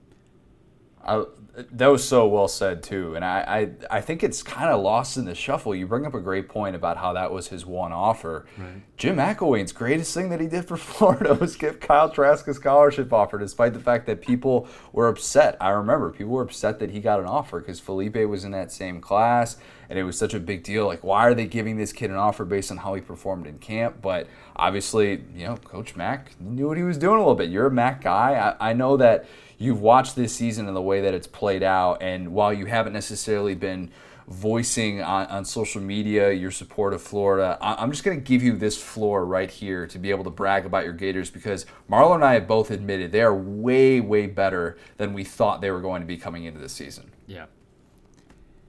Yeah, I agree. And going back to Coach Mack really quick, that takes courage to offer somebody who has offers from, I think it was like Sanford, Houston Baptist, and one other. That takes a lot of courage. You would be shocked at the amount of teams that just look at how many stars you have or who has offered you. Oh, a rival's offered you? Well, we're going to offer you because you can't go there. It's pretty commonplace, but right. it does take courage to go out of your way to offer a kind of an unknown guy that's never started. You just go off basically the tools that he has and the person that he is. But speaking of Florida this year, Dan Mullen has done a phenomenal job, and that entire coaching staff has done a phenomenal job. Not only recruiting really well these past 2 years, making it fun to be there. I watched the HBO special that they did on the Gators, having competition on a random Tuesday or Wednesday when they come in. That's awesome. These are still college kids. They're 18 to 22. You still have to keep it fun. And I'm not saying Coach Mack didn't. I just think they're doing such a good job of it now. The day before the game, keeping it light, keeping it fun, playing Gator ball in the indoor. To me, as a coach now, it's funny because all I could think was, don't get hurt. Nobody get hurt. Nobody get hurt. That's all I could think. Not like, oh, I want to play. I want to score. I'm just thinking like, if somebody rolls an ankle, oh no. So then I thought, hey, they're playing in tennis shoes. They'll be fine. But no, he's done such a phenomenal job and catering to the fan base. He's so aware on what gets the Gator fans excited, what gets them riled up. Hinting at the black uniform 2 weeks ago, that was genius. Yeah. They might not have black uniforms this year, but it just lets the fan base know, hey, he knows that we want it. That's awesome. Maybe they'll work towards it now. Just his awareness of kind of what is needed at the right time. And I think something that he did really well with Felipe and now Kyle and Emory, Can you think of a better job done rotating 2 quarterbacks where it hasn't become like an issue? I mean, it's unbelievable. And again, as a coach, that's kind of a nightmare when you have to rotate 2 quarterbacks and like, oh God, are they going to get, self-conscious? Are they going to lose confidence? Is the team going to fall out of rhythm? They've rotated Emory pretty much year round. Giving him 4 to 10 drives depending on the outcome of the game. And it doesn't really seem like there's a lack of, fluidity in the offense or anything like that. It's been really impressive. And credit Kyle and Emory and Felipe, when they do get pulled, when the other guy goes in, it's not this, oh, I'm benched. It's no, we're just changing things up, making it hard on the defense. So the messaging when you do that is so important to quarterbacks because, look, I get it, we're tough, but we're also fragile. If you quote unquote bench us, it's really hard to keep your confidence, but it's the way that you present it. Hey, now they have to worry about basically Wildcat being in. So you're going back in, you're not benched, we're just giving them a change up for now. So credit to the entire staff for doing that. And then Todd Grantham doing such a great job with the defense, who a lot of people thought was just going to be okay this year. Getting Jonathan Grenard, the outside linebacker, who unfortunately got hurt early in the LSU game, he has been a godsend for the whole team because he's taken so much pressure off of Jabbar Zaninga. So, a great job by the entire staff this year. That was great. Yeah. That was really good. Tough but fragile is exactly how I would describe myself, but mainly just fragile as well. And also, being scared about people getting hurt. Like, I have a daily Tua cam that I have installed on my Mac, and that's how I feel when he goes to class, Luke. That's not always legal. Nervous. That's not legal. No, it's not legal. We can't really talk about that. He'll be fine. It was a freak injury last year with his ankle. He'll be fine. I'm excited. Things are looking good. Regardless, we are going to close you out with, I don't know if you remember this, we've got a new name for it. You're the first person we've done this with under the new name. We changed up Family Feud. It's now called the SDS Pod 2-Minute Drill. All right. Original.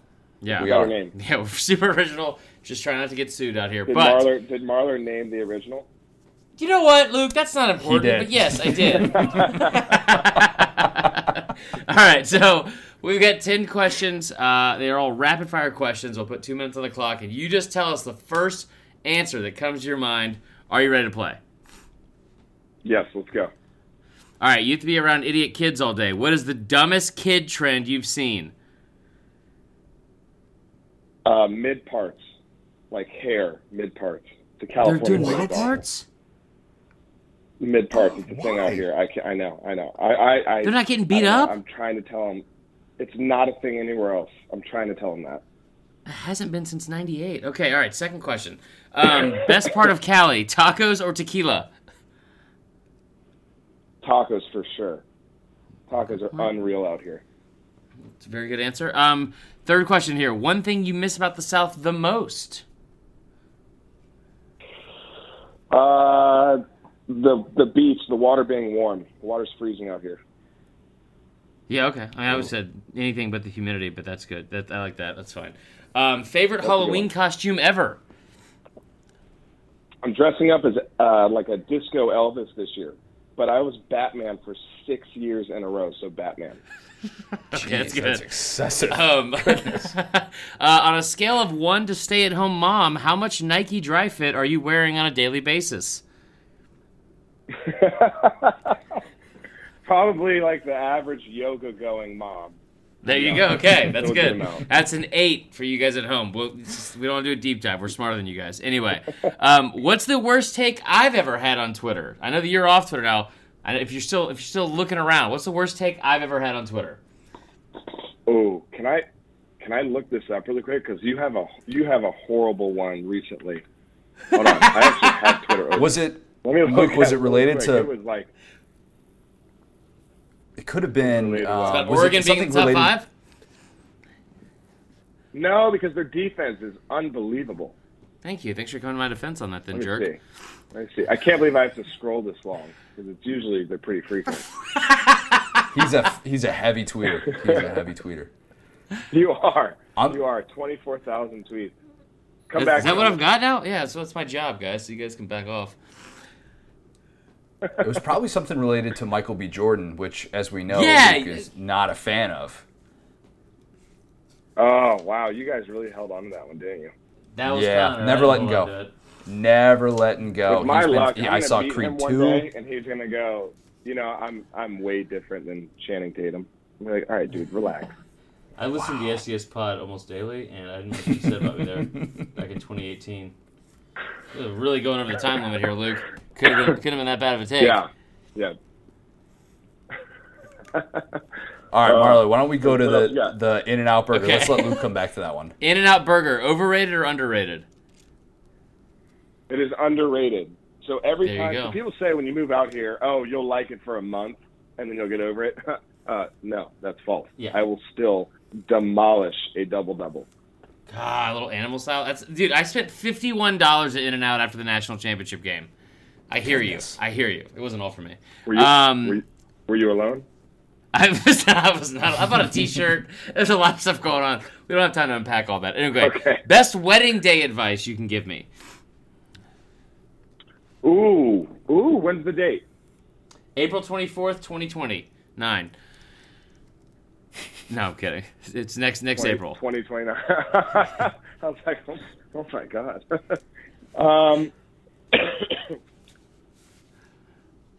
Make sure you say something to everybody that's there, no matter Okay. how many people are there, because they made an effort to come see you. So even Well, I if got a it's lot to say to some of these family people. Just wait. That's good. I like and that. it gives you a reason.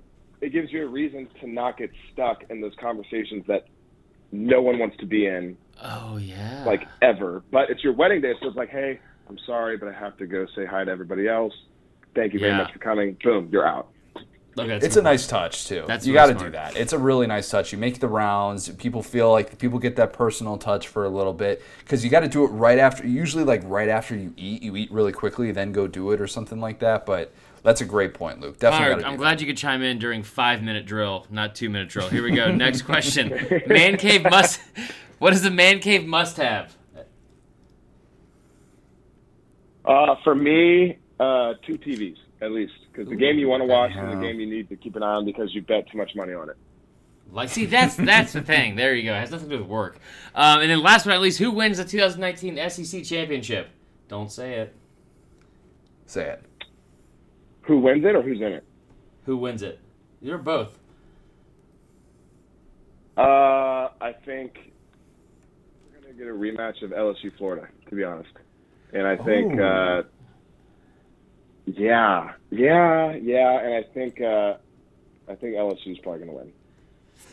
Well, that's all the time we have for Luke today. He scored 0 points. It's the lowest score I've ever had on a 2-minute drill. Luke, you got 69 points, I guess.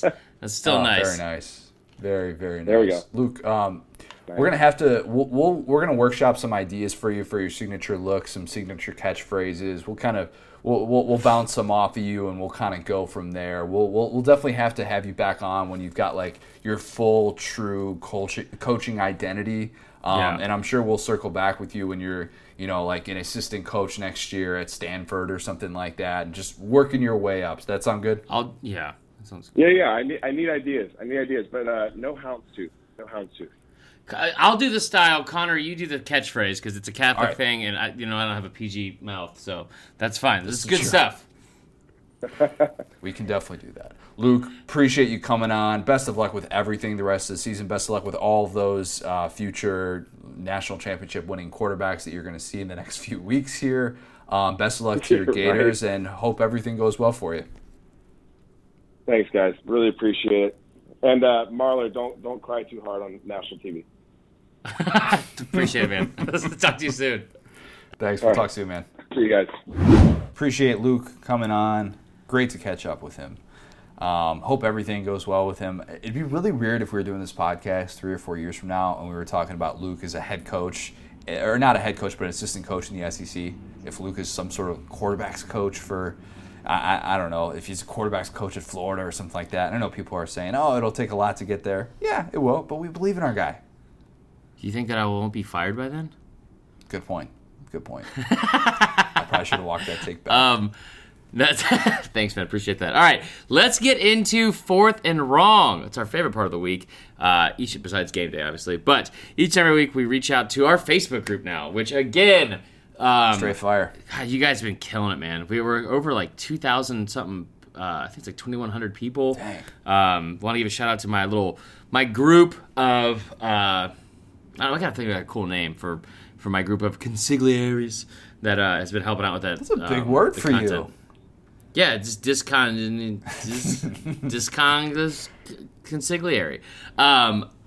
Shut up, man. What, you don't make me bring up my SAT score right now, Connor. Anyway, listen, we're do it, say the word. Fourth and wrong. Let's get into it. We have 5 this week because you guys, honestly, this was like going through this week. This might have been the best group of questions we've ever had. A lot of good ones. There were so many good ones. So. We'll start with Will Keithler.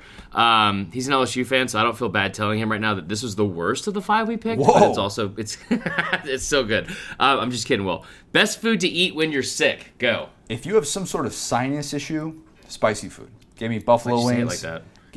Give me something with some heat so I can kind of get everything kind of flowing through. You know what I mean? I need spicy food if I'm somewhat congested. I love that feeling of just feeling like, oh, disgusting. Man, this is working really well. Hey, it does the job. It's functional. It tastes good. I'll take it. If you have some sort of stomach issue, something like that, obviously eating is going to be at a minimum. Yeah. I'm a big wheat toast guy. I actually can't do eggs when I'm sick, but wheat toast, if you're either hungover or if you have some sort of stomach issue, just getting some sort of wheat toast in you with a little bit of butter on it maybe. That's usually kind of what hits the Allie's spot. big into that. Yeah. Just like I'll just have some toast. I'm like, that's not a Band-Aid food wise. Like, what are you talking about? Like, anyway. Also hungover. I have a feeling that we eat different things when we're hungover because I eat everything when I'm hungover.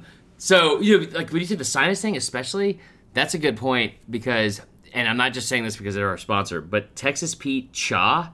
So it's like a sriracha based. It's incredible. Put that with some actual like ramen and stuff. Oh my god. You get a little soup and you get the heat. It's really good. For me, best food when you're sick. My thing's always chicken noodle soup. Cliche. Chicken noodle soup. So I love some. I love some crackers and stuff like that. I mean, honestly, this time of year too. Like I said this last year, and I don't want to jinx myself because last year I got sick for like 3 days after I said it. But like getting sick this time of year in the winter, not always the worst. People have to take care of you. They have to be nice to you. Talking to you, Allie, if you're listening. It's good stuff. Good stuff. Second, what song, video, or movie still gives you goosebumps no matter how many times you watch it? This is from Mickey Sheremy, and we had to choose one from Mickey because Mickey also wrote in one of the more disturbing questions I've ever received in my entire life, which was, would you rather eat a live pelican or walk around the rest of your life with a piece of bologna like stapled to your face? And then said, and if the bologna fell off your face, you had to restaple another piece of bologna. I almost threw up just reading it. So we're gonna go with this one. What song, video, or movie still gives you goosebumps no matter how many times you watch it? Okay, obviously it's sports related. I'm gonna go with my default cliche answer. Cubs winning the World Series in 2016. Anytime I see a video of that, I have been YouTubing Cubs World Series reaction videos for the last 3 years of my life. I'm not ashamed to admit it. It was the best moment of my life as a sports fan. It'll never be replicated. I'm totally fine with that. Still chills every single time.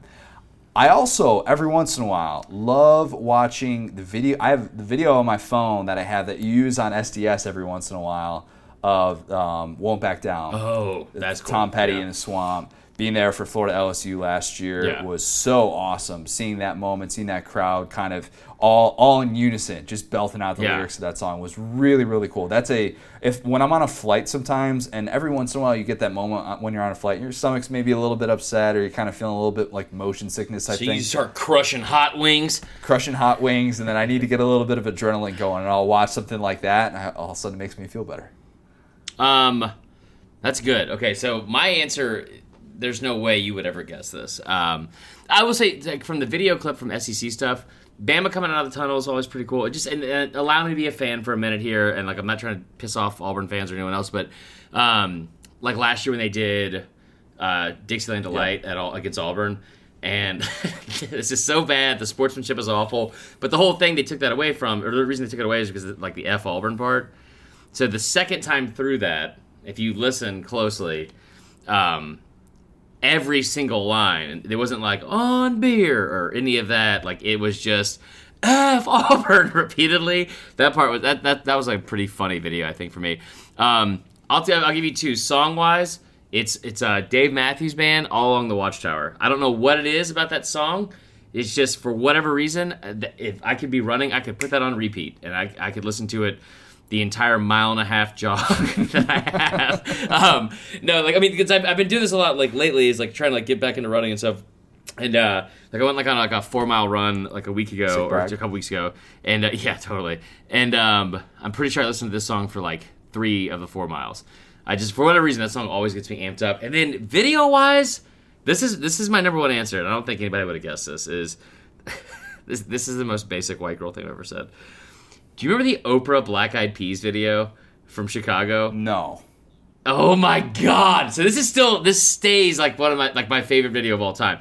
Oprah Black Eyed Peas, just YouTube it, and it's like the I Got a Feeling. It's like the first time someone did like a flash mob. So it starts out there's like thousands of people, right? And God, this is so white girl of me, but it's so good. It's like thousands of people, and this one person is just like fist pumping in the front by themselves. The look you're giving right now, you need to go check it out. It's awesome. And then slowly, like the next wave of people starts going, and it goes all the way back. Like it looks like it's like a mile long, and then the whole group is like in unison doing the same dance. You know what? We'll watch it afterwards. It's awesome. I'm gonna just remind the people that you were just asked what gives you the most goosebumps. And you referenced something from the Black Eyed Peas, and when you were asked about your favorite smells of the South, you referenced cigarettes. I thought about you yesterday because I was getting off of MARTA, and someone had a Black and Mild, and I was like, oh, there it is. Oh, that's the good sweet, stuff. Sweet tinge on the nostrils. That's the good stuff. Okay, this is from Sean O'Brien. Have you and Connor ever gotten into a bro argument? And if so, how did it resolve? Okay, so there was the argument that we had for our Christmas episode with Josh Sneed. Oh man, that was a doozy. So yeah, that was tough. We essentially got into an argument over that, and we've gotten into like little tiffs here and there of like like a little offhanded comment where it just kind of didn't sit right, or little things like that. That happens when you have to interact as much as we do, or we're talking throughout a day, or if we see something that we recognize, or if one of our opinions is proven wrong, we roast the other person for it, or something like that. just guys being dudes, normal stuff. But the argument that we had over Christmas with the Josh Sneed episode was, I think, the only time where one of us is like hung up on each other or something. That was me, yeah. I had a show that night. I flipped out. I was so pissed. We got into it because essentially you were supposed to be the host of this episode that we were doing with Josh, and you felt like I was just leaving you out to dry and I wasn't answering these questions. And I felt like you weren't setting us up to answer anything. Yeah. And I had asked you beforehand, do you want us to come up with our own original answers for all this? And you said, no, just play off of whatever I do. And so that's what I was trying to do, and you were not. No, dude, we'll wing it. Does this not sound like anybody listening to this right now? There's not a single person that's like, I don't know, Connor sounds like he's just telling his side of the story. Like, this isn't completely accurate of how this happened. Like, this is so spot on.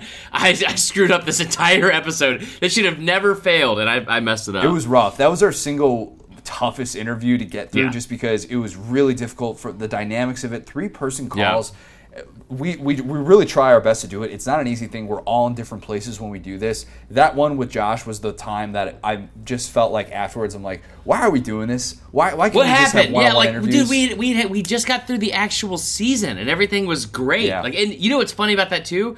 I'm pretty sure that was the episode right after Kirk Herbstreit, or right before, either way. Yeah, it was around there. It was like just a season-long success. Like, where, you know, we brought this odd couple together of me and you, and then somehow it worked. Like, everything was going good. And then I just tried my damnedest to run it into the ground. Man, that was with this rough. terrible Christmas episode. I remember afterwards I sent it to our producer, our then producer, Mark, and he just wrote back, he goes, yikes. Yeah. And I was like, yeah, it was bad. The whole thing was bad. But no, we're better for it now. I will say, there are times like when we get into like a little bit of bro arguments, and like I think I snapped like a couple weeks ago. I was like, I got it, Connor, and it was something like this will feed into like the fifth question here, as you guys could guess with how energetic and what's the word I'm looking here for, Connor?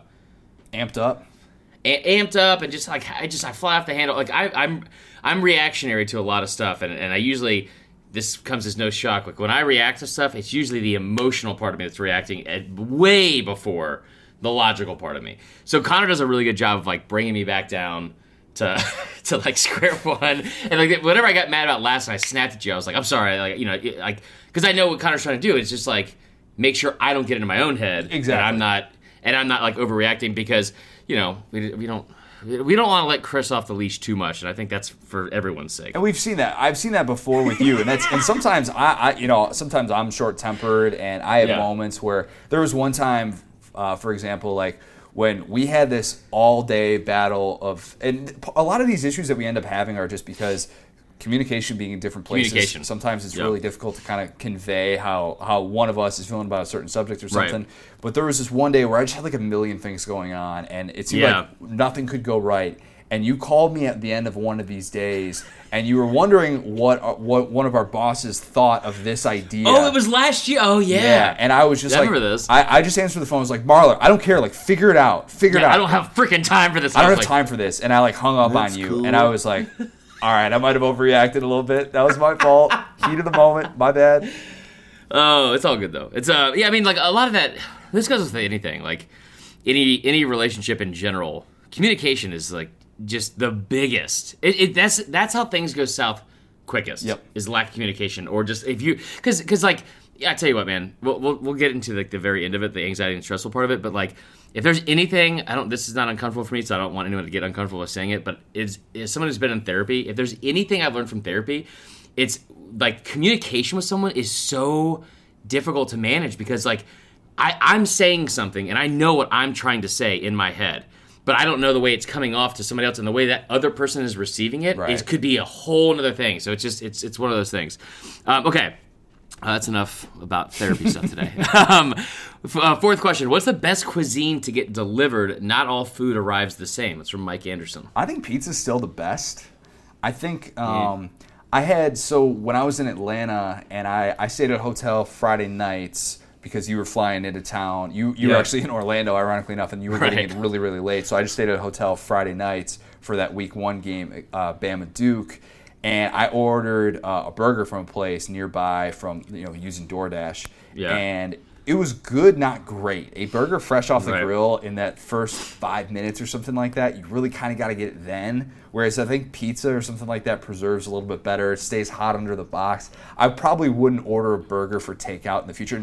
And French fries, French fries are terrible as well as takeout. Don't do that. Yeah, so that's the thing with you. It's like mushy fries, soggy fries, or a soggy bun. Like I don't feel like you hate yourself enough to like those. And now for me personally, love me some soggy fries. You can get more in your hand at once, Connor. Pass. No, so for me, it's a pho. If you can't hear what I'm saying, it's PHO to continuity. So it's PHO, like pho is. So that's my favorite cuisine to get delivered on a day like today when it's like overcast and stuff like that. Oh my gosh! Trying to sound all bougie now? Is that what you're trying to do? I don't know what you're just now realizing I'm bougie. I watch Oprah obviously on YouTube, so I'm definitely bougie. But like the stuff with like pho, I really enjoy. You know what the worst is, hands down, is I love getting like tacos and stuff like that delivered because like I love tacos in general. But like cheese dip, don't ever pay extra for cheese dip to be delivered because it's just gonna congeal immediately. Oh yeah, it's the worst. Good point. Okay, last but not least, more therapy. What is your go-to headspace or thought process to overcome anxiety or stressful situations? Stated another way, how do you keep control of your mind/emotions during stressful times? Michael Simmons. I've got a few go-to phrases that I use because my wife works a pretty stressful job, and she'll text throughout the day and say, in over my head right now, too much going on. I always say one thing at a time. Take 3 deep breaths. Maybe take a quick walk if you have to. Just try and clear your head. Know that you can only accomplish one of the things that's ahead of your to-do list, no matter how daunting it is. Got to be able to just kind of knock it off. Sometimes just the act of making a to-do list helps. Oh, man. Or I'll just end up getting sidetracked and watch YouTube videos for 15 minutes, and then I'm in a better headspace, and that's all good. That's fair.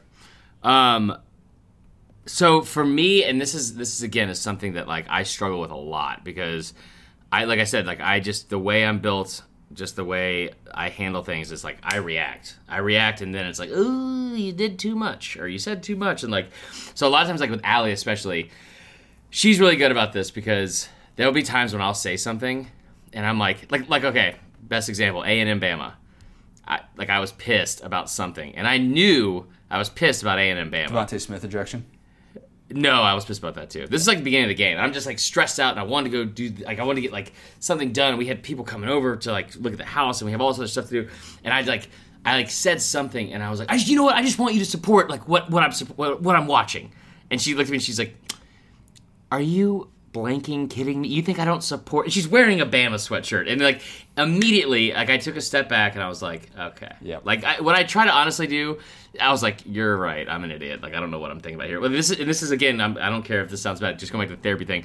I always try to find my fault in whatever happened first, because if you can find your fault in it, that's a good point. If you are to blame, then that's the quickest way for something to get fixed. And that's not that you shouldn't beat yourself up and try to find blame in yourself necessarily. That's self-sabotaging and very detrimental to your mental health. But if you can be self-aware enough, like I can't tell you how many times I've said something I didn't mean or done something I shouldn't have done, and then be like, oh man, like you don't want to do those things, you don't want to fly off the handle, but the quicker you can find your fault in what happened, the quicker things get resolved. And being honest with yourself, that's the best way for me to stay in touch with my emotions and mind stuff. And piggybacking off of that, like finding where you went wrong in a situation, don't surround yourself with people who are never wrong and are convinced that they are never wrong. That is one of my big pet peeves when you know that person. There's a person in your life who they could make a mistake. They could tell you that today is Monday and it's Wednesday, and they'll defend it to the death. And I said this because I was on this time zone, or I was thinking of this. It's like the people just make excuses and try and justify for themselves, just never being wrong and never making a mistake who can't admit fault. It's the worst. The absolute worst. That's. I mean, I'll say one thing about Allie real quick is like what's like my favorite thing about her is that I was in like a relationship for her that was the worst, and it was somebody that was always like never wrong. And that is so self-destructive to yourself, like to you personally, to like, especially if you're trying to like go into any kind of like partnership with somebody. Like do not constantly beat yourself up over stuff. Like find other people that like, honestly, find people that like kind of all the things that you lack, maybe personality wise, or just like things that you struggle with. The best relationships I feel like are the people that kind of like bridge those gaps and make, that wasn't even a question. That's basically question 6. Everybody beefs up. Moral of the story. Yeah. Speaking of that, it might mean too much. James Coley beefed up this past weekend with the Georgia offense, as many Georgia fans took to the internet to express their frustrations with James Coley. There is a petition to fire James Coley because that's what we would expect. Yeah. So the description said the following: UGA offensive coordinator James Coley single-handedly made us lose against South Carolina at home. He made our team a national embarrassment, and that is unforgivable. He has no right to be an FBS coach, let alone a UGA coach. Very big difference there. Okay. He must be out of Athens ASAP. Please sign and tell every UGA and college football fan to sign as well so that justice can be served. #fire Coley. Okay. Who's Justice Beaver? What is Justice Beaver? I get it. Here's the thing about firing a coordinator midseason when he's on his, he's in his first year as the lone Georgia offensive coordinator. This is a very prevalent theme with Georgia, as we know in years past, but I actually get the severe frustration with watching Georgia and watching LSU on the same day. If you happen to do that, I feel bad for you Georgia fans. Or if you watch Bama, something like that, just offenses that have really good spacing, and you're just thinking to yourself, why can we not do this? I feel for you Georgia fans. Probably not going to be the answer. You're probably not going to retool the entire offense in the middle of the season and fire a coordinator. Probably not going to all of a sudden make things better. But I get it. I'll say that. How about this? Georgia only scored 30 points against Vandy. Looking back now, how bad does that look? Oh my gosh. Everybody scored at least 30 points against Vandy, including UNLV. But Northern Illinois and Georgia did not. Yeah. So, that's where we're at. We have 2 quick 5-star reviews that I want to get to. I'll read the first one. You read the second one. Go for it. From Krypton Barton. Respect. 5 stars out of respect for your profession and the entertainment. I can't respect Oregon in the top 6 right now, though. They very well could in the season top 6, but when they are currently 10-plus teams, or 10-plus undefeated teams, there's no argument for a one-loss team whose only loss is also from a one-loss team. Those are all facts. I can't really argue that. That opinion also go for the overrated Notre Dame. Wisconsin, LSU, Ohio State, Clemson, Oklahoma, Bama, Penn State, Baylor, Florida, Georgia, in that order. Big-time Gator fan here. I can get behind 4 shutouts in 6 games, only 29 points scored against. Shout out That was Wisconsin. a good 5-star review because it taught me all the things I was wrong about. It's like every point that guy made was spot on. So thank you, man. Yeah, 12 undefeated teams left in FBS. This next one is from DeMonte 1992. If you were born in 1992, shout out to you. Chicago Bulls championship that year. Very good year. Oh, God. All sides experienced. Okay. Fantastic pod. I wasn't previously a listener till SEC country went down. We'll bleep that out. In the search to find some other insights, other than the Pro Florida podcast.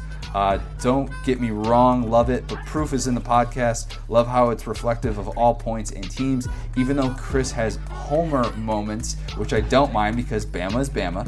I mean, y'all got the players and coaching, but go Gators. Tweet me at 187RobWD. So if you're looking for... On it, Rob! If that 5-star review convinced you to go follow him, go give 187RobWD a follow on Twitter. 187? Never mind. Follow us on Twitter at the SDS Pod, at Vern Funquist, at CJ O'Gara. Make sure that you're watching Marler on Facebook Live. Saturday morning, Facebook Live coming Saturday back. morning, this Saturday, and then we'll do one Monday as well. We didn't do this Monday because we were moving, so. Love it. Got some big things in the works.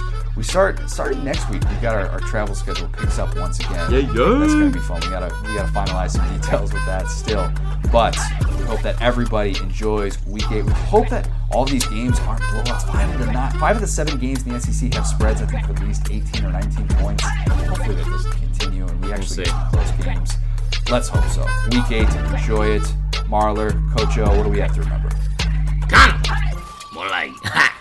More like no more head. Talk to you later.